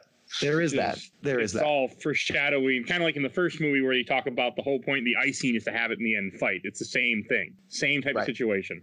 Right. Well, we don't get a villain name drop. Tony does say, you want to be the War Machine? So we at least get one for the sidekick character. Yeah. I saw. Yeah, that was fine. And again, I think in the first time I saw this movie, I didn't even know the character's name, so I probably missed that. Now I know he's War Machine, so I know that now. But yeah, at least they followed up what you might think is the worst scene in the movie with the best scene in the movie at the donut shop. Love this so much. It's the best. Only because of Samuel Jackson. Oh, yeah. Sir, I'm going to have to ask you to exit the donut or something like that. So, yes. Exit the donut. Yes. He is a treasure. Samuel Jackson just belongs in a Hall of Fame or something. He is so good in this. He's just delightful. I do thought it was rather interesting where Tony acknowledges he has a hangover, although clearly doesn't look like he does. So he should be in a hospital after that kind of behavior. Or jail. Yeah. Oh, and one other thing too, before we move on to this, I just want to read a quick thing. I don't like how War Machine just takes off with his suit and takes off with stolen property and hands it to the military. Like, that can't be okay. Yeah. I just saw it as Tony's like, if he's going to die, he's going to let Rhodey keep on the legacy. At least he'll know that someone's out there trying to. That's fair. Spread peace. But yes, this morning after scene is very good. It's very good. My notes for this scene are just a series of quotes from the scene. By all means, please. I'd love to hear this. Sir, please I'm going to have to ask you to exit the donut. I don't want to join your super secret boy band. It's like, I don't know if I look at the patch or look at the eye. I don't know. I'm a little hungover right now. I don't even know if you're real.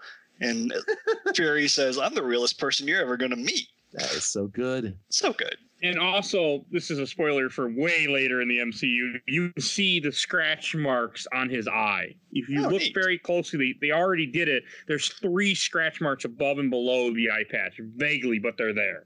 Really? Interesting. Which I don't know if you've ever seen Captain Marvel or not. I can't imagine they planned that far ahead. I don't think they planned that far ahead. I think they just planned that it was going to be something scratching him. So they just... or the scratches were just there just to add to the effect. And they're like, hey, wait a second. Yeah. It might have not been planned. It just might have been. I think I highly doubt that scene was planned years this early. It was just part of the makeup for the scene, I felt like. But at least it was referenced, and it just reminded me of that. Because now I pay attention. I'm like, I'm looking, guys. I'm looking. So that's awesome, man. That's really interesting. I wonder even if they kind of just snuck that in for like maybe like the Disney Plus release or something. I wonder if my version has that. I'll go back and take a look. I'm pretty sure it's in every. I mean, it's very light, like you can barely tell. Okay. But I feel like you can see the scratch marks. They're not obvious in this movie. In some movies, they feel a little more obvious. But maybe I've been a while. But I'm pretty sure you can, if you look even Iron Man 2, even on the Blu-ray copy, you'll see like some kind of marks. Very cool. Maybe I'm adding to it. I'm not sure. But now that ever since Captain Marvel, I always think about that. Great movie. Can't wait to talk about that. Oh, yeah. That's a good one. Oh, it's fantastic. But that scene is cool. That's when he finally finds out that Scarlett Johansson, his assistant, is actually working for S.H.I.E.L.D. Mm-hmm. And that's cool. And she walks in. He's like, oh, you're fired. Delivery is so great. It's classic Tony Stark. And I guess I have a line here when she first saw the cat suit, the thing that she's wearing. She said she had a bit of a freak out moment.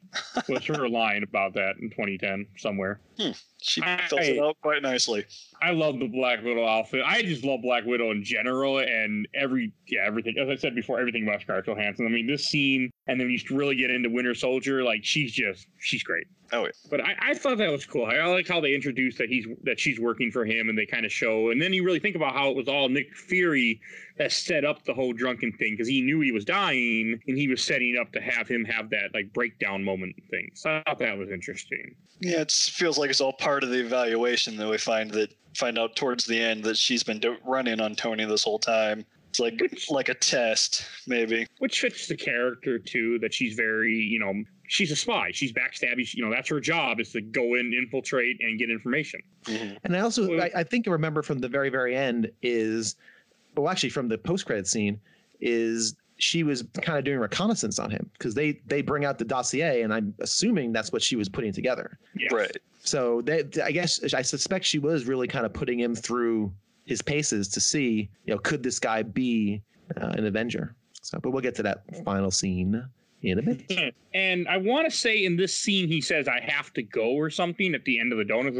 Like, is that this scene or that later? No, like, that's back in Malibu, or back at the house. Oh, well, we haven't gotten to yet. Yeah, this scene is just they give him is a kind of treatment for the palladium poisoning, and then Fury says that. Crap! What the hell does happen in this scene? Well, he gives him the treatment. Yeah, I want to say they tell him he has to create an element or something. He's like, "I tried everything." He's like, "You haven't tried everything," or something like that. Right. They basically tell him that there is a cure, but it doesn't exist in his universe yet, which also kind of signals to the fact that there are other places out there. There are the Asgards and things like that. So it's like an element that doesn't exist on this planet, but you can make one with some duct tape and some tubes in your Malibu house. I do like that scene when he goes back to the Malibu house and it's all broken. They're like, "You can't leave until this is done." And Phil Coulson is like, "Well, if you try to leave, I'll shock you and watch you drool and watch some show rerun or something like that." That was Super fun. Nanny. Super Nanny. Yeah. Watch Super Nanny while you drool into the carpet. I like Phil Coulson so much. He is pretty great. It's a good scene. And then they show the whole thing where he's trying to put together the element, and because they bring him the box of Howard Stark stuff, he's watching the little movies, and then he realizes that which I didn't understand how the hell he put this together, but the whole expo was set up to be like an element or an atom. This is extraordinarily far-fetched. And then we actually missed a scene where we go back to the armory. And the only reason I want to go back to the armory is because it's got Sam Rockwell in it. And I just love dining on on how bad he is as everything. They go to arm the war machine. Oh yeah. And, okay, no, please talk. I forgot about this. I knew there was a hammer scene because I just have a line that says "hammer is the worst" in my notes, so I just can't remember which one. I dined on this a little bit. I didn't pause it or anything, but it's first off, it's him feeling extraordinarily confident when he shouldn't. Yeah, he does the classic scene. He does basically the scene from Taxi Driver when the salesman comes into the apartment. He's showing him the guns, and they get progressively bigger and bigger and bigger. And he's got that almost that energy where he's just trying to be this like slimy sales guy. First, he hands him a 9mm. Oh, War Machine's gonna do great with the 9mm. That's like his sidearm, of course. And he's going through it, and it's just gun porn at that point. It's like modern warfare gun porn, where it's at this caliber and this velocity of bullets, and it was just such a weird scene. But again, Sam Rockwell makes it work because he is wonderful in this movie. And of course, at the very end, the army says what army people say is, "Which ones you want?" And the army guy says, "All of it." All of it, including the 9mm, in case he, gets out of the suit. He needs a little sidearm to. I do like the ex-wife when he has the big rocket thing that's supposed to be, which he, they'll get into later, but he's like, "Oh, I got this missile. I call it the ex-wife," and they're like, "Oh, they put it on the suit." It'll bust the bunker below the bunker that you just busted through. They're trying to set up a Chekhov's gun that may or may not pay off at the end of the movie. It's extremely good. Oh yeah, and that scene, the payoff, the final fight is so wonderful. It's great. Everything about it, and that's why I want to bring it up, because it does tie into the final fight when we'll get there. And I'm glad you mentioned it. I just forgot about it. No, it's great. And again, it's just Sam Rockwell being a dork and being way too into the stuff that and it actually does show, though, that final little bullet that's supposed to blow up the bunker below the bunker. It actually looks at you like, ooh, that's actually pretty cool. Maybe you are good at something other than being bad at everything. And of course, that proves to be not true. So anyway, so you can go back now to where am I? Back in Malibu. House. Back in Malibu. This is all good. I think it's a little contrived about how the center of the fair is supposed to be the atom. It's fine. And did we miss the part when he actually gets the cardboard? That useless scene. when he's talking. That's a little bit after this. Is when he. Is it? Yeah, he finds out about the. Isn't it? It is. It so is. we're in Malibu, and Fury's leaving him with the thing, and this is when he says he has to go off and do something, and Coulson's in charge. And then there's apparently another scene with Hammer, because I just have a note that says Hammer is still the worst. And then Tony goes to see Pepper. Right. I think the scene you're talking about is where Hammer is talking to Vanko again, and he finds out that he pulled out the heads, or that he made them into drones. Oh, yeah, the drones. Right. That's what that you're referencing. You're right. Okay, so yeah, so I think I'm confused then. So yeah, so that makes sense. So yeah, because Tony Stark is kind of going through his old dad's notes. He's kind of learning. We're learning about his dad was cold and dark, and he's not that kind of not that perfection that people know him to be. I like that because that's one of the harder things I think in life, when you realize that your dad is, especially for a guy, your dad is not your hero. Like, he's not the hero you thought he was, because I think all little kids look up to their dads, or, that's just kind of the way it works. And when you realize your dad is not a hero, it is a sad moment when you realize, he wasn't this paragon of perfection. So I thought that was pretty well done. And I do like the fact his dad talks to him through the video. That's pretty neat. So kind of like a little hidden thing. My thing was like, nobody noticed that. Like, nobody played this video to the end and saw this like this note to his son. But I handled it. It's just been sitting in a S.H.I.E.L.D. warehouse for however long. This is a very good point. Yes, could be sitting at. You're right. It's a very sitting in a S.H.I.E.L.D. warehouse. Yes. Top men working on it. Top men. Top men working on this. Yes. And then now we get to the Tony when he visits Pepper and gives her strawberries that she doesn't like. She's allergic to. She's allergic. That's right. This scene sucks. I do like. I don't like the scene at all. It the goes scene's stupid. nowhere. I just like the line. She's like, "There is only one thing on this planet I'm allergic to: strawberries." Like, I knew there's a reason I remember strawberries. Some sort of correlation. Yeah, I don't like the scene at all. I'm not a fan. Yeah. It's more Tony being an asshole, which is this movie is very, very good at doing. Yeah, and it's just a device for him to get the map of the fair from back in 1960. Which, why would you store that in the CEO's office? You wouldn't. Not a place. Of course you wouldn't. It's senseless. That's why it's there. But I just don't like the scene at all. And it's kind of goes nowhere. He just mutters. She makes fun of him. It's not necessary. No, it's not necessary at all. Natalie comes in again. Why? I don't know. To get a reaction. Just to make the comment where he kind of almost like he says something and she gets mad at him, like, "Hey, you're gonna blow my cover," or something like that. Are you walking in well? Yeah, that is your real name, right, Natalie? Such an ass. Again, just an ass, making it really hard for us to really feel his drama. The drama of him dying, the drama of him figuring out his daddy issues. Right? It's always got to have another. I almost rhymed snark. It's a Stark snark. You gotta have another Stark snark in there. I guess lighten things up, because at this point in the movie, it's dragging. Like, this movie is now dragging hard for me, at least. There's really you're not wrong. It gets to a part where it's just kind of like I remember enjoying this movie more, but when I was in my most recent watch of it, I was kind of starting to really fall off around this point. I was like, it was starting to lose me. But then it's saved by smart people doing smart things. That's my note. I have Bill Tucker approved smart guy doing smart things. I do like how they do make a comment. He's like, "Oh, you left. You weren't supposed to leave," or something. Where I think he said he had to go, or he was busy or something. He had to take care of something, I think he said. Which is also either going to be the little short film, The Consultant, which we'll talk about later, or it's something to do with Thor, because Phil Coulson plays a big part in Thor. Yes. So Consultant shouldn't be till after, because Tony's not a consultant yet. Okay, so that's probably after. Yeah, so he probably has something to do with he had You're right. Something with Thor. But I love the part when he I mean, it's stupid when he's, breaking holes in the wall and ripping out things. I'm like, okay, it worked. But I want to say they played another AC/DC song or something at this point. Some sort of some song in rock a song. Montage. Yeah, some sort of cliche montage rock song. Again, meh. The music choices in this movie are not phenomenal. I did enjoy Another One Bites the Dust, except when they remixed it and I was upset. Okay, yeah, that's actually pretty neat. Actually, I don't remember that. It's during your favorite party fight scene. Yeah, the party. With DJ AM, the dead guy. Oh, right. Our dearly departed DJ AM. My favorite thing about the music in that scene, though, is when they break the piano, the music like abruptly cuts out. I'm like, that's kind of a nice touch. Yeah, that was neat. But I love when he's opening the case and he picks up the prototype Captain America shield and Phil Coulson like, you know what this is? Yeah, it's perfect. And he uses it as a weight.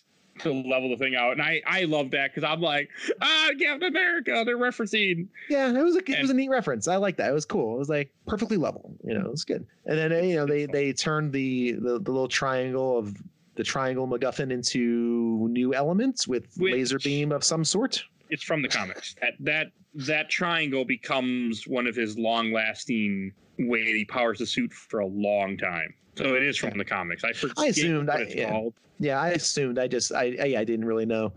Getting him building a centrifuge was pretty neat. I do like that at the very, very end, he goes, well, that was easy. I was like, okay. It tastes like coconut and metal. Yeah, that was funny. That's a very good line. It's and then you have like when he's flipping through that notebook from Howard Stark, there's also another cameo I didn't catch until I was reading something just now, and he draws a Tesseract in that little book. You can see the Tesseract. Oh yeah. Ooh, which also remember makes sense because Howard Stark was involved in the first Avenger, so he had seen the Tesseract and was involved with it, so it makes sense. Ooh, I like that. I remember the cube being there, but I didn't piece it together. That's what it was. They were really planning a lot of things. I mean, this movie is when they really know, like, we are going to make sequels. We are going to make Avengers. We are going to cram all the shit we can cram into to help get that there. Like, that's what this movie was doing. Like, that's the whole purpose of this movie. There's nods to the rest of Phase 1 in this, now that we've laid it all out like that. Mm-hmm. That's awesome. Which, one reason I liked this movie, I mean, I liked it more when I hadn't watched it in a while because I built it up more in my head. But I've realized but that's the whole purpose of so many things, like him creating the element, getting the triangle and then it heals him really, really fast. That seemed a little, I didn't like the whole blue light when the whole blue light just expands from him and all of a sudden he's like, I'm like, this is not necessary. Like, you could just have like the scars heal or, have the wound start to heal. Like, you didn't need a whole blue light to look like he became, I didn't like that. It bothered me. So I'm nitpicking. No, it's fair. Hey, listen, if it affected your enjoyment of the film, it is valid. It didn't affect my enjoyment. I'm just looking at it and go, that was dumb. All right, then you're nitpicking. All right, then you're nitpicking. Sorry, just kidding. But the other thing I want to say about that is I like when he's watching the video and you have Howard Stark doing the recording and, he's doing the different takes and then he's like, kiss my ass. And then finally, love that. Tony, this is for you. I know you don't understand right now, but you are my greatest creation. Like, that was the closest they show of these two having any type of like father-son relationship, because he even says earlier, like, my father never said I love you, never said I like you. Like, it gives you something what helps him lead to creating the element. I felt I was okay with it. Yeah, he says that he's limited by the science of his time. He can't create this new thing. And I think that's why he leaves the map of the element in the expo, which is still super contrived, but Oh yeah, I mean it is contrived, but I mean, again, it's one of those kind of figuring out his daddy issues, and it's about the best way you could probably do that, right? I can't think of a better way a film could do that, so I kind of hand wave it a bit and just say, all right, well, I can dig that. We'll move on from this. So it's not wonderful, but it's a decent device that kind of gets us where we need to go. Sure. Yeah, I didn't hate any of this thing. I want to say this is when they find out. Oh, he gets a phone call from Vanko. Is that happens right after this? I want to say. Yeah. The next scene is Hammer going back to the this is so good again, where he takes the bird and he takes his shoes and he takes his pillows. Oh, we skipped over the I can make salute scene where he's playing golf with Senator Stern. Oh, we did. He's like, I need to bring them by and have a demonstration. It's like, they're not ready. So what can you make them do? I can make salute. See, what the hell does that mean? Then have we gone to the point? Have we gone to the point where Ivan and Hammer, have we done this? No, we haven't. Where Ivan is saying he's building his stuff, and Hammer goes, it's like, so where's the head go? Where's the head? Where's the head go? Oh yeah, that was the drone scene. That was You see, suit no good. Drone better. So good. But yeah, so this is a scene where this is when Hammer steals his bird and takes his shoes. Takes his shoes. You do realize this guy was like sitting in a Russian cave somewhere watching his father die on a little 19-inch CRT tube TV, and you think taking his shoes is gonna really rattle him? Like, oh, you took my footwear. Oh no, my toes are now in the open, in the air. This is a problem. That's Hammer, though. It's Hammer. In control. In control. I got your bird. I got your shoes, and That's all I got. That's the best I can do. But at least I got that bird. That's not even really his. Not the real one. Oh, you do like the bird.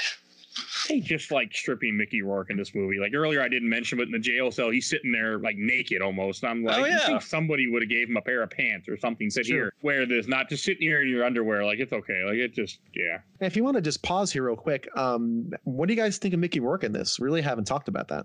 I don't have a lot of experience with him outside this movie, which I know is like a travesty because he's such a big name actor, but he does fine in this. I remember him saying, there's some article where he said that it was such a like whiplash between some indie movie he was doing at the same time as this, and they had like no budget for anything for the actors, and then he was doing this MCU movie and he's just basically pampered the whole time. It was kind of bizarre. Was he doing The Wrestler at this time?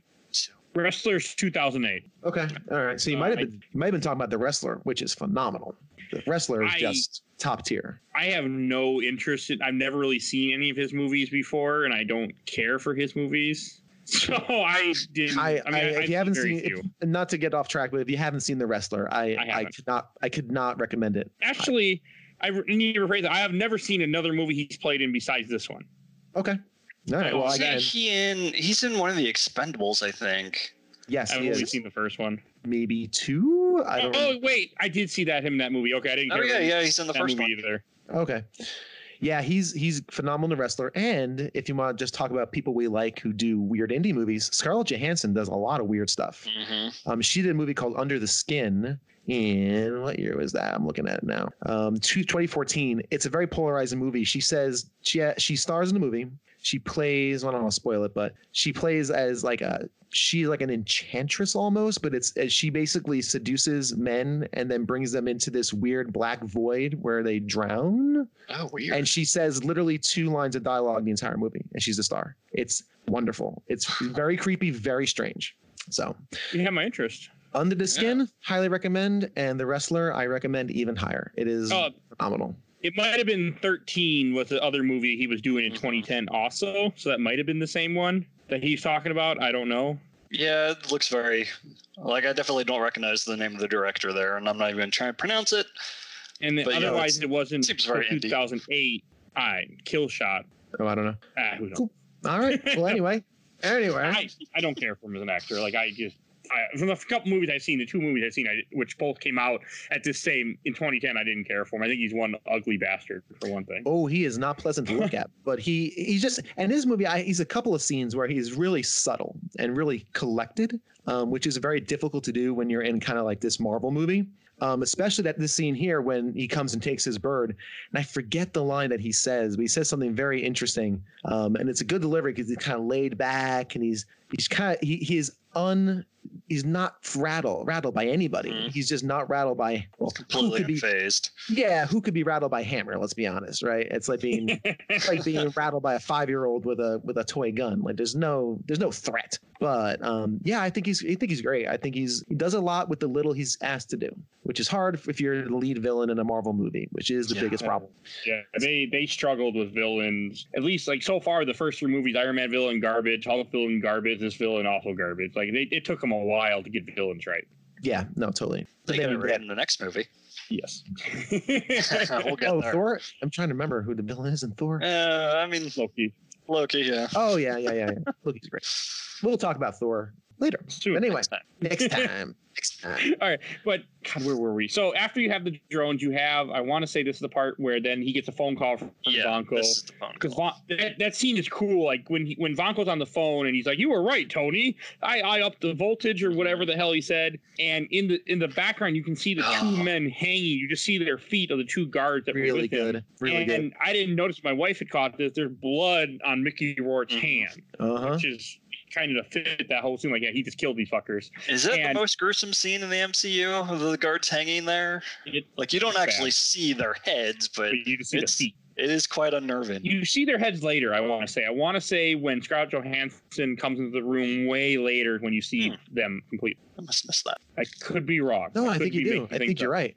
I think you are right. I didn't write it down, but I think you're right. But I mean, then this is when the movie you get into the final act of the movie where you have Hammer is at the he doesn't realize Ivanko was completely turned on him the way he did, and he's doing the whole little dance scene, which I feel like was completely Sam Rockwell. I hope He's dancing out there, the music's playing. I don't remember the music, unfortunately, but it is a cool scene, and you have all the, and he's like, you know what, we need something, drones or something, or to fight, and he's like, and we have the army, and then the military music playing, the army comes up, the Air Force, the Navy, those drones do look badass, like as they rise up. I love that each branch of the military has like different aesthetics that would help them in what they do. That's so cool. Such a nice attention to detail. It's really cool. Like, it's a cool scene. And then finally, after all, they come up and then Rhodey comes up in the Iron Man, or the War Machine armor, where you first see it all decked out. It's in the proper colors now, which I prefer, because originally when it's all silver during that stupid fight, it irritated me because that is not War Machine. When they get him the proper colors, they get him the weapon, the very important Gatling cannon on the top shoulder. And for those that don't know, in the comics, War Machine was originally Tony Stark in a different armor. So, okay. Before Rhodes took over. So there's your little comic fact for this episode that nobody asked for. No, I only know. Isn't that what we do, though? I only know because I actually have hunted down that book, and it is not cheap. Isn't that what we do? No, isn't that just what we do with the show? Is anybody really asking for this? I'm sorry. First appearance of James Rhodey is Iron Man number 118, War Machine. Iron Man 170 is. Wait, what the hell? I don't even. You know what? I don't even know what the hell I'm reading. It doesn't seem to be accurate, and I don't want to look into it as much as I should. So, yeah, I'm pretty sure I'm right, though. Maybe I'm wrong. Who knows? Somebody out there knows. But more importantly, like that is cool. And he comes up, and then when Tony Stark comes up, and he's like, "Oh, just wave," and they start waving. He's like, "Yeah, Vanko's alive. Hammer's lying." And I want to say right away, Vanko realizes that, and at the same time, this is happening when you have Scarlett Johansson and Happy are both getting in the car and driving to the place to Hammer. Well, no, not yet, because originally the drones activate. I skipped the scene. So the drones activate, then they start chasing after Tony Stark, and that's when you realize they don't have control of Rhodey, and they're all just flying around, causing havoc. And at the same time, they try to arrest Hammer, and when Scarlett Johansson goes, another black, tough secret agent, and arm locks him, throws him on the table, and where is he? I like that scene. Mm-hmm. She's just so capable and so good at what she does. Yeah, I mean, she really is. And her and Happy together is just almost comic relief. He has no reason to be there at all. She's changing the backseat of the car, and he's trying to look in the mirror. I love that. Yeah. Watch the road. Yeah, that is just funny when they do that scene too. Very good. It cracks me up. It made me laugh, and then. Yeah, everything with that. When she gets into her suit and they get to the place, and he's like, "I'll help you," and he runs and he's fighting the first guard. And during the time it takes him to beat that one guard, she takes out everybody in the building. It's great, and it's great. It's so fast. The way they have her fight is just they just have her just moving throughout the scene where she just, she's grabbing ropes one guy, ties him up, shoots these little things, electrocute people, and just besides that, just taking people out in general. It's amazing. It's a really fluid scene. Yep, best fight scene in the movie, I'd say. Oh yeah, by far. Yeah. I agree. You put it really well, Michael. It's fluid. It has a fluidity to it. It's continuous. So there's a continuity to it. It's got ebbs and flows, and again, she's extremely athletic. So I'm not sure if we've seen a lot in the MCU yet. This is early on.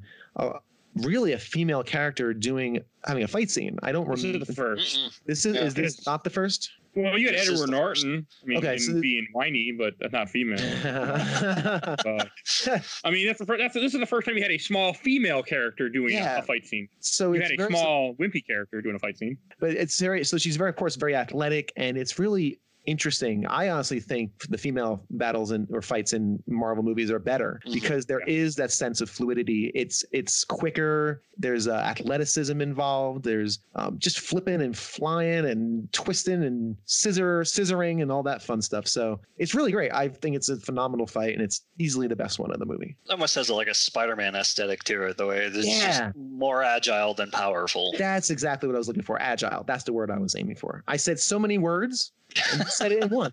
agile. No, it's exactly it. It's a great scene. Like that's a part that really made me fall in love with Black Widow in this movie is when they have that as her just taking everybody out, and that leads like the whole MCU. Like this helped make me really feel for this character and really like her. It's just so awesome. And then at the same time, it likes to cut back and forth. You have a little bit of the scene, like the whole Happy fighting him is stupid. Like it takes him forever to take the guard out, and he's like, "I did it." And then it was comical. Like I was okay with it.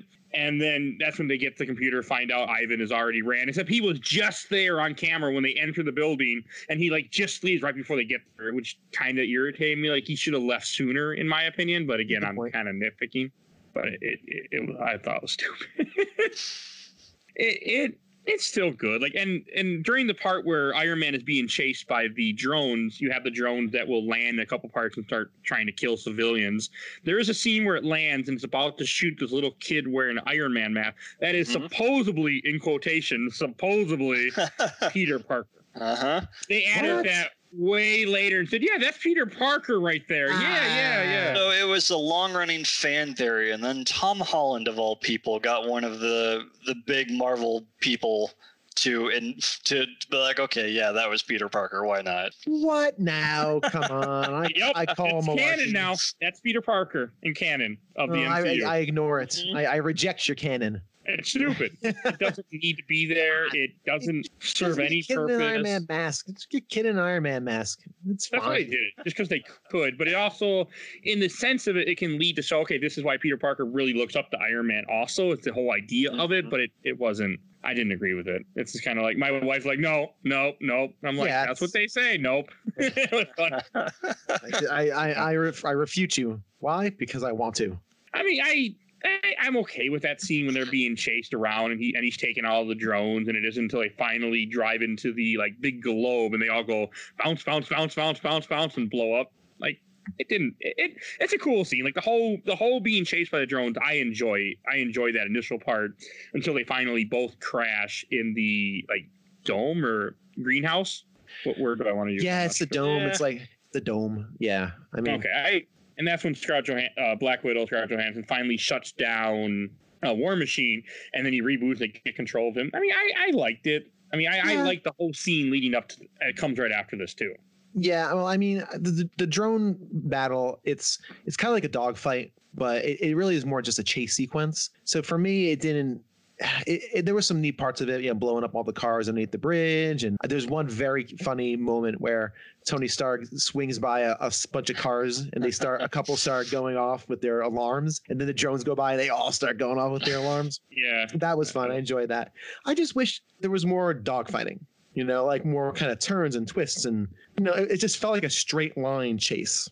Which is fine. Yeah, again, it's just getting us to the final confrontation, and it does that job. It's workmanlike. And a lot of these things in this movie are very workmanlike, just getting us from one place to another. So.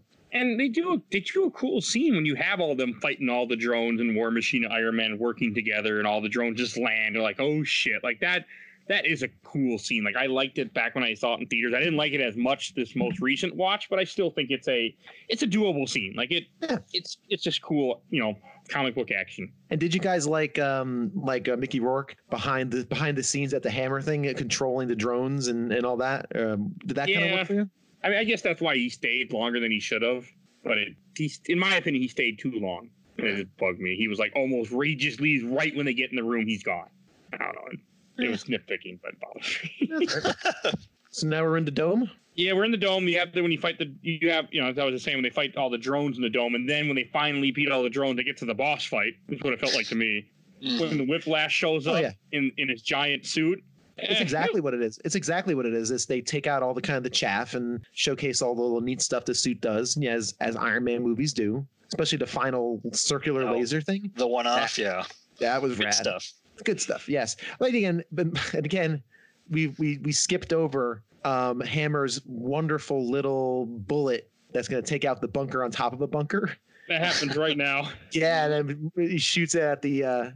He shoots it at Whiplash. At Whiplash, and nothing happens. It just bounces off him. It lands in a puddle, makes like a little fart noise, and Tony says, "Hammer tech." Yeah. That's very good. Very good.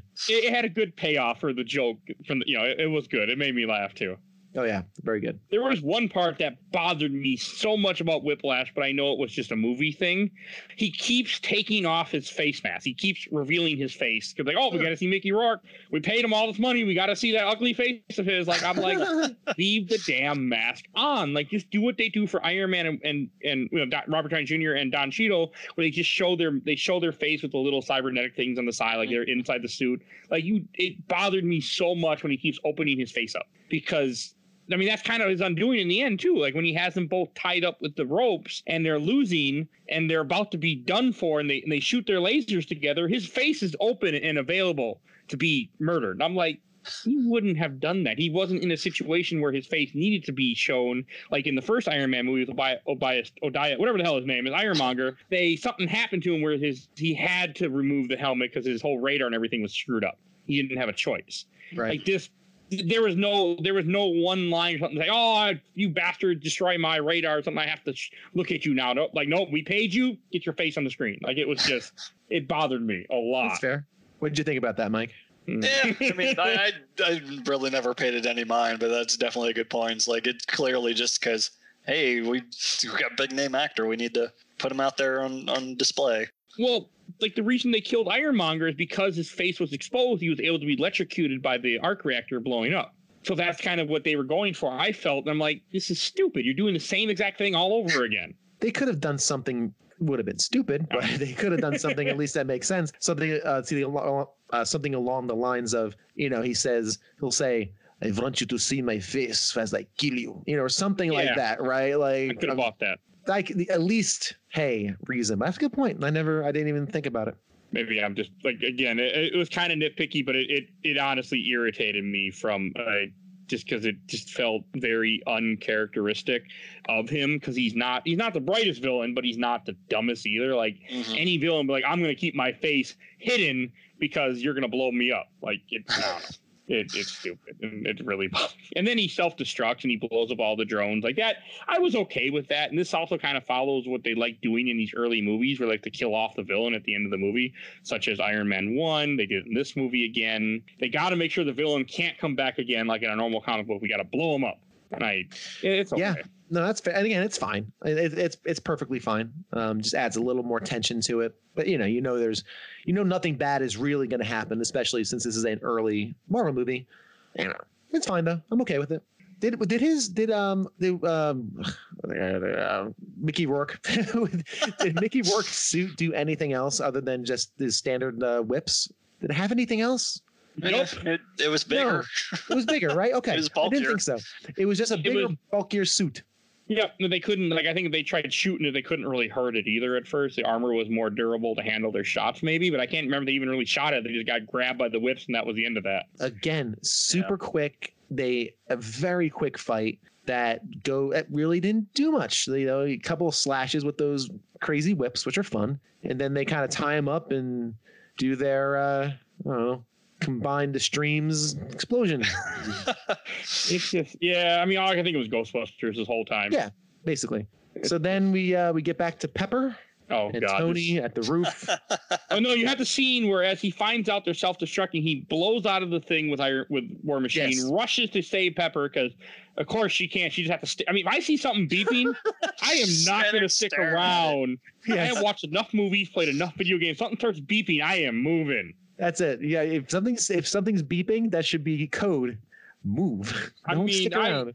Even like in a normal situation, let's say here, hypothetically speaking, if I was a driver for FedEx and someone was to hold a box and the box was vibrating, I would put it down and question what's in that box really fast. So I assume a CEO of a company, if they were to see something beeping red, they might go, I better start moving, not stand there and wait for the hero to save them. Well, she's only been a CEO for a week, so give her. She's barely gotten out of the HR training. She doesn't have all her credentials yet for all her programs. It's fine. Again, it had to happen to lead to the scene on the roof, which is okay, where you finally see Pepper Potts and Iron Man kiss and kind of get together, and you have them, where they finally show they really care for each other, which I'm okay with all that. Like, none of that bothered me. Yeah, fine. It's fine. I do like the fact that War Machine's just kind of sitting there like a creeper. He's been there the whole time. He's been sitting there the whole time. He's kind of just It's and weird. that's for that line that Mike had earlier, where you look like two seals fighting over. Agreed. Okay, it's a dumb line, but I don't. It's extraordinarily dumb, but it's the kind of thing Hammer would say. Yeah. It's not something Rhodey would say. Rhodey yells and screams and gets all stern and berates Tony. But anyway, that's fine. It's fine. I think we've said it's fine a lot this show. I think it's great. That is the theme of this movie. I think it's fine. It's okay. It's bad. It's just what this movie is. I mean, it's a good movie for connecting the dots and really leading into what becomes later, and how this was such a big setup movie for Avengers down the road. Like that's why I like it more than I remembered, and realized that my memory had played tricks on me after watching this movie this last time. Yeah, and we'll get into our summations probably at the end, but that's exactly what I have here. It's a bridge movie. It's a bridge. And then I want to say it's almost done, and this is where you have him meeting with Nick Fury, where they kind of talk about how, you know, he's holding the envelope that says Avengers thing. And he's like, hey, you're not supposed to look at that. And of course he does. And one thing I didn't realize while I was Googling things while we've been talking is there's a map in the background, and it has a couple things notated in little circles: New Mexico, which is Thor; California, Iron Man; one near Greenland, which is Cap.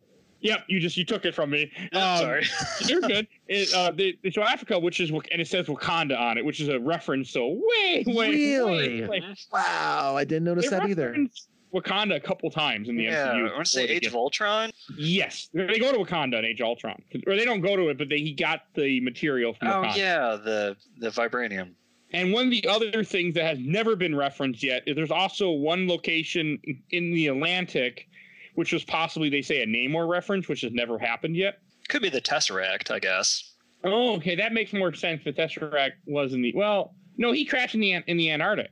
Oh, yeah. So they're thinking Namor, because I want to say Namor is not owned by them. At this time, they don't own Namor. They had sold Namor to somebody back before all this, because they sold everything. And it never gotten...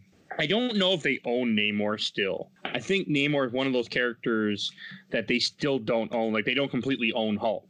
They don't own distribution rights to Hulk. That's why we never will get a Hulk movie. Hulk movie. But I can't remember. No, Namor is fully owned by Marvel now. But for a while, he wasn't owned. For those that don't know, Namor is a naked guy in green trunks. the Submariner. Yeah. He's mostly associated with the Fantastic Four, so maybe we'll see that then. I highly doubt it, but I'd be okay with it. I mean, they're going to have to go somewhere because they're running out of things to do. So we'll see. He's an interesting character, but I thought I didn't catch all that until I was reading things. But I mean, that scene is cool. Like, I mean, seeing any more Samuel Jackson Nick Fury is always cool because he's just always need it. Yep. Good with that. And I like the scene where they're like, yeah, we don't want you, Iron Man, yes. Tony Stark? No. He's like, I am Iron Man. They're like, we don't want you.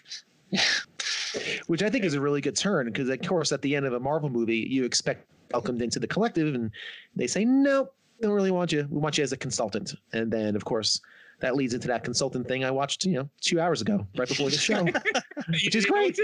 I had no idea it existed until 10 minutes before we recorded. So we should reference that really quick. What the consultant is? It's a little short film because during this time, I want to say on the Blu-ray releases, they would release little short films to go along with the Blu-ray, when they used to have added features on a Blu-ray, and it's a little thing called The Consultant. It has Phil Coulson Coulson, Agent Coulson, and Sitwell, who, spoiler alert, is Hydra.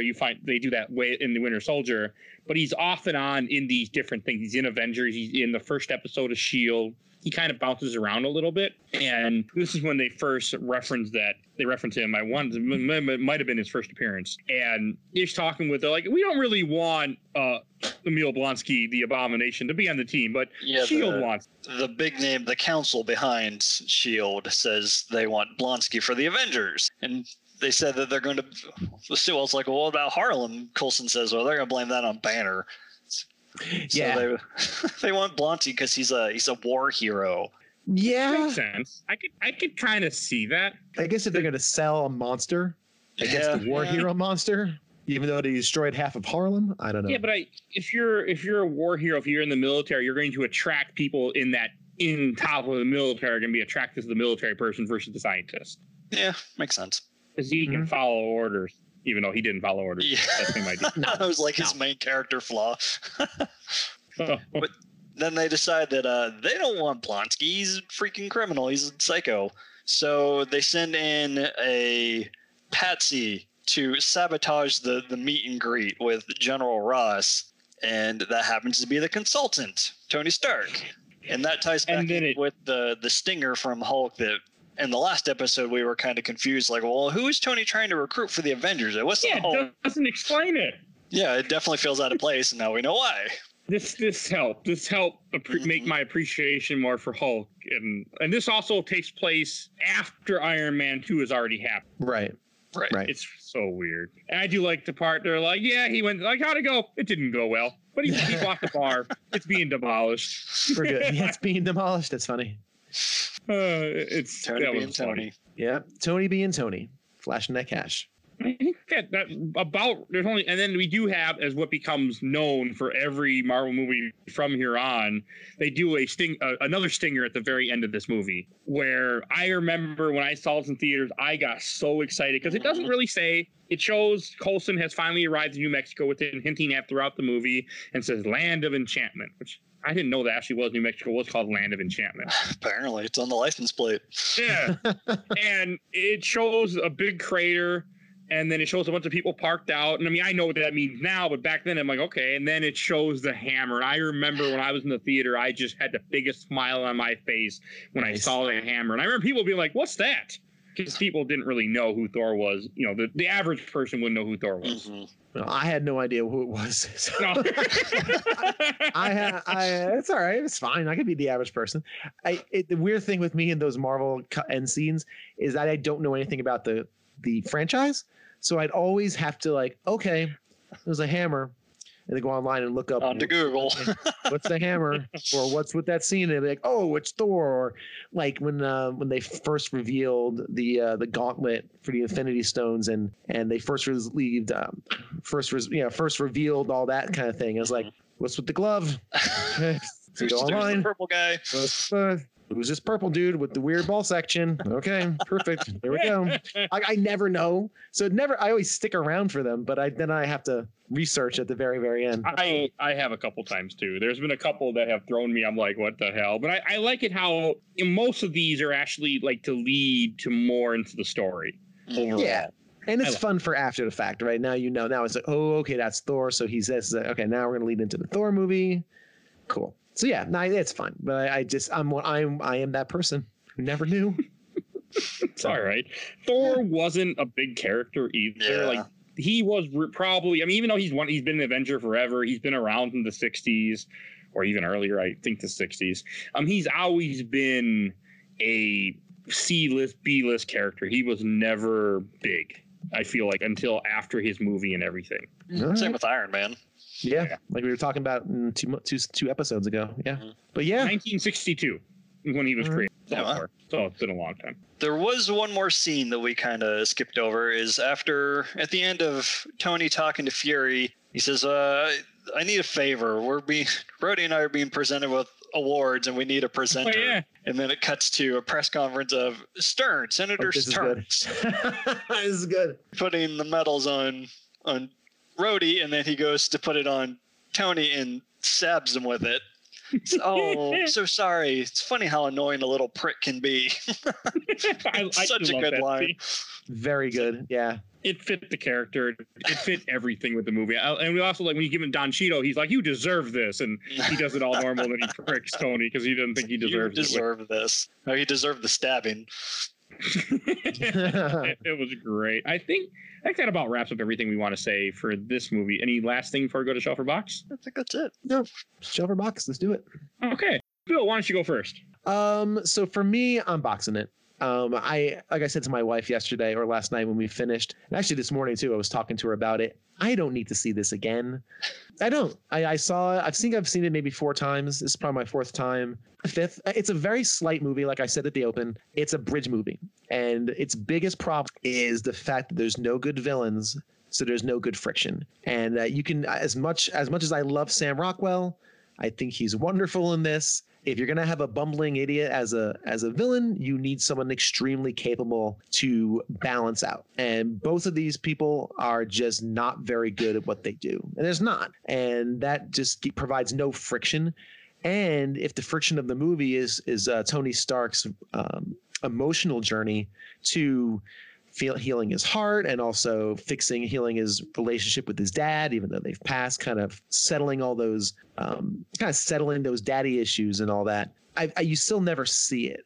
It's all kind of implied and you never see it. So for me, it was a big flat movie with some good moments and some fun moments and some really good performances, but in the end it's not something I need to see again, so it goes in the box. Okay. That's fair. Mike, how about you? I feel like I'm gonna steal some of your thunder here because you were saying this earlier, but damn it, I lost my train of thought. Yeah, let me backpedal here. So I kind of wish we had a third option here, like in between Shelf and the Box, because I feel like it would probably go in there because I really want to like this movie, and that's what it was. You had said before that you remembered liking it more than you did this viewing, and I kind of felt in the same boat. And I wonder if it's like the lack of action that the people kind of poo-poo on it a little bit, because even when there is action, it's super quick and just over with. But so I want to like it, but I think it's going to have to go in the box too. So I wish we had a third category in the middle, some kind of gray area, but it's not how we do here. No, when we first came up with this, like I remember it was really like last minute in the first episode. I was like, oh yeah, we talked about that, and then it just kind of happened. So it's like many things on this show, they just kind of happened, and now we've been doing it for this many episodes. So I'll go last.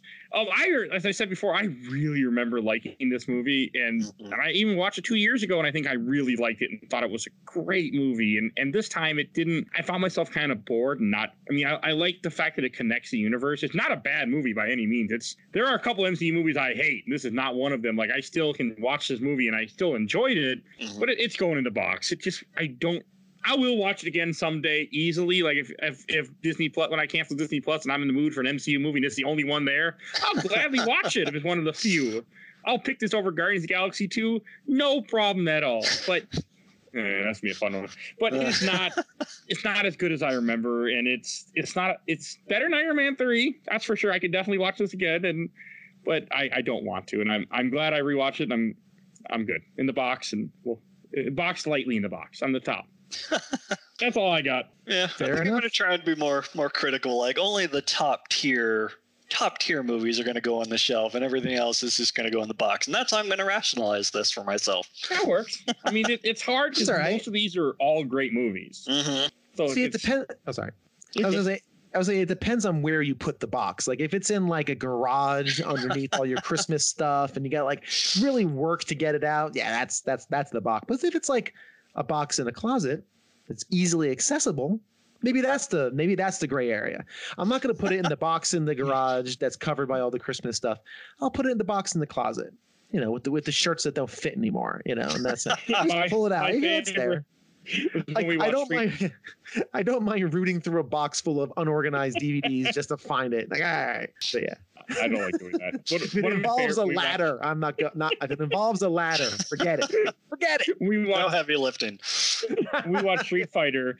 One of the guys said he put it in a box and then burned the box. Nice. He hated the movie. That's good. But that's understandable. Oh, and I also want to say our next movie obviously will be the first Thor that we'll be covering, so you can look forward to that because we're going to keep doing this in order. I'm excited to watch Thor. I haven't seen Thor in a long since Age of Ultron came out, so I'm very excited to see Thor again. It's definitely been a while. It's been Have you seen it before, Bill? Oh yeah. It's in my case of DVDs that are sitting by the TV or Blu-rays rather. Dark World more recently than I've seen the original Thor. That's sad. That is actually pretty sad. I like that movie too, but it's been a while, so we'll see how my opinion has changed. So, all right, so that's something you guys got to look forward to. As also, we have tons of comic episodes you to listen to. There are tons of episodes in general for you to listen to that we've been doing on Games My Mom Found. We have our video games, we have our movies, we have our comics, we have this continuing cycle MCU. So this is your first MCU movie. Please feel free to listen to Iron Man and Hulk that are currently published as of the time you're hearing this. So, and we will continue doing this. I want to thank everyone for listening. Thank you too for joining me again for another of my crazy project to do all the MCU movies. Oh, absolutely. So. Yeah, thanks for having me. 3 down. Only 20 some more to go. That's fine. My goal right now is just to get to Homecoming. Once you get to Homecoming, that's right now the only goal because who knows what's happening after that. That's right now. So, because as of this recording, they currently pushed back Black Widow to November of 2020. Oh, Far From Home, you mean? Yeah, Far From Home. Yeah, Far right? From Home. What did I say? Homecoming. Oh, oops. So, yeah, that's my goal. We can cover all those. I will be happy, and we'll see what happens after that. But that is my goal right now. I just want to cover all those. Awesome. That's a lot of movies, though. What else we got to do? 23 films. Oh, so that's we it. had 20 more. Plus whatever side ventures we take. Yeah, Right, exactly. That's just probably going to happen. We're taking advantage of the pandemic and recording more right now because I have time. I can't. There's no going out to eat with my wife. There's no going to the mall and wandering around Mall America. None of that's happening. It's just I'll just go record. So, yeah, it's great. All right, and I also want to give an awesome shout out to our awesome intro, courtesy of Paulby, aka Mike Stoney from his EP "Bite the Bullet," song to Cool Kid Squad. You will see a link in his show notes, so definitely check him out on his YouTube channel. All right, and if you do have Disney Plus, you can watch Iron Man 2 after you listen to us bitch about it. If you want. I don't know what you'd want to after we kind of pooed on it. Yeah, really, we didn't do it any favors, I don't think. So, but hey, listen, we were nicer to it than we were the Hulk last month. So yes, I'm a firm believer in form your own opinions and then argue with us in the car as you're driving to your place of employment when we're allowed to actually leave our homes. So, God, isn't that what the internet's all about? Yes. I can't wait. Like I was watching a Garth Brooks live concert recently. You can tell I'm dating myself right now for those that follow Garth Brooks. And he was like, "Yeah, we gotta get back to a life that we were bitching about before this." And I'm like, "You're right, but I'm ready. I am so ready to get back to life. It is killing me right now." And the irony of things that I'm willing to, well, I'm not sure I'm willing to put this on the recording or not. We'll see. We'll see what I think about when I'm editing. But the irony of things, I finally got promoted to my own store. But due to things happening, my current store is closed at the moment because like many stores are. And I'm just like 1 week after I finished working in 2 stores, I'm finally in my store. I'm done helping out.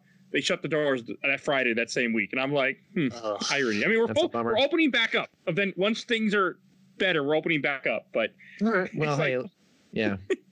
Sorry to hear that, man. But hey, lots of time for podcasting now. Oh, I'm still working. I'm a floater right now. I drive from city to city within the Twin Cities working.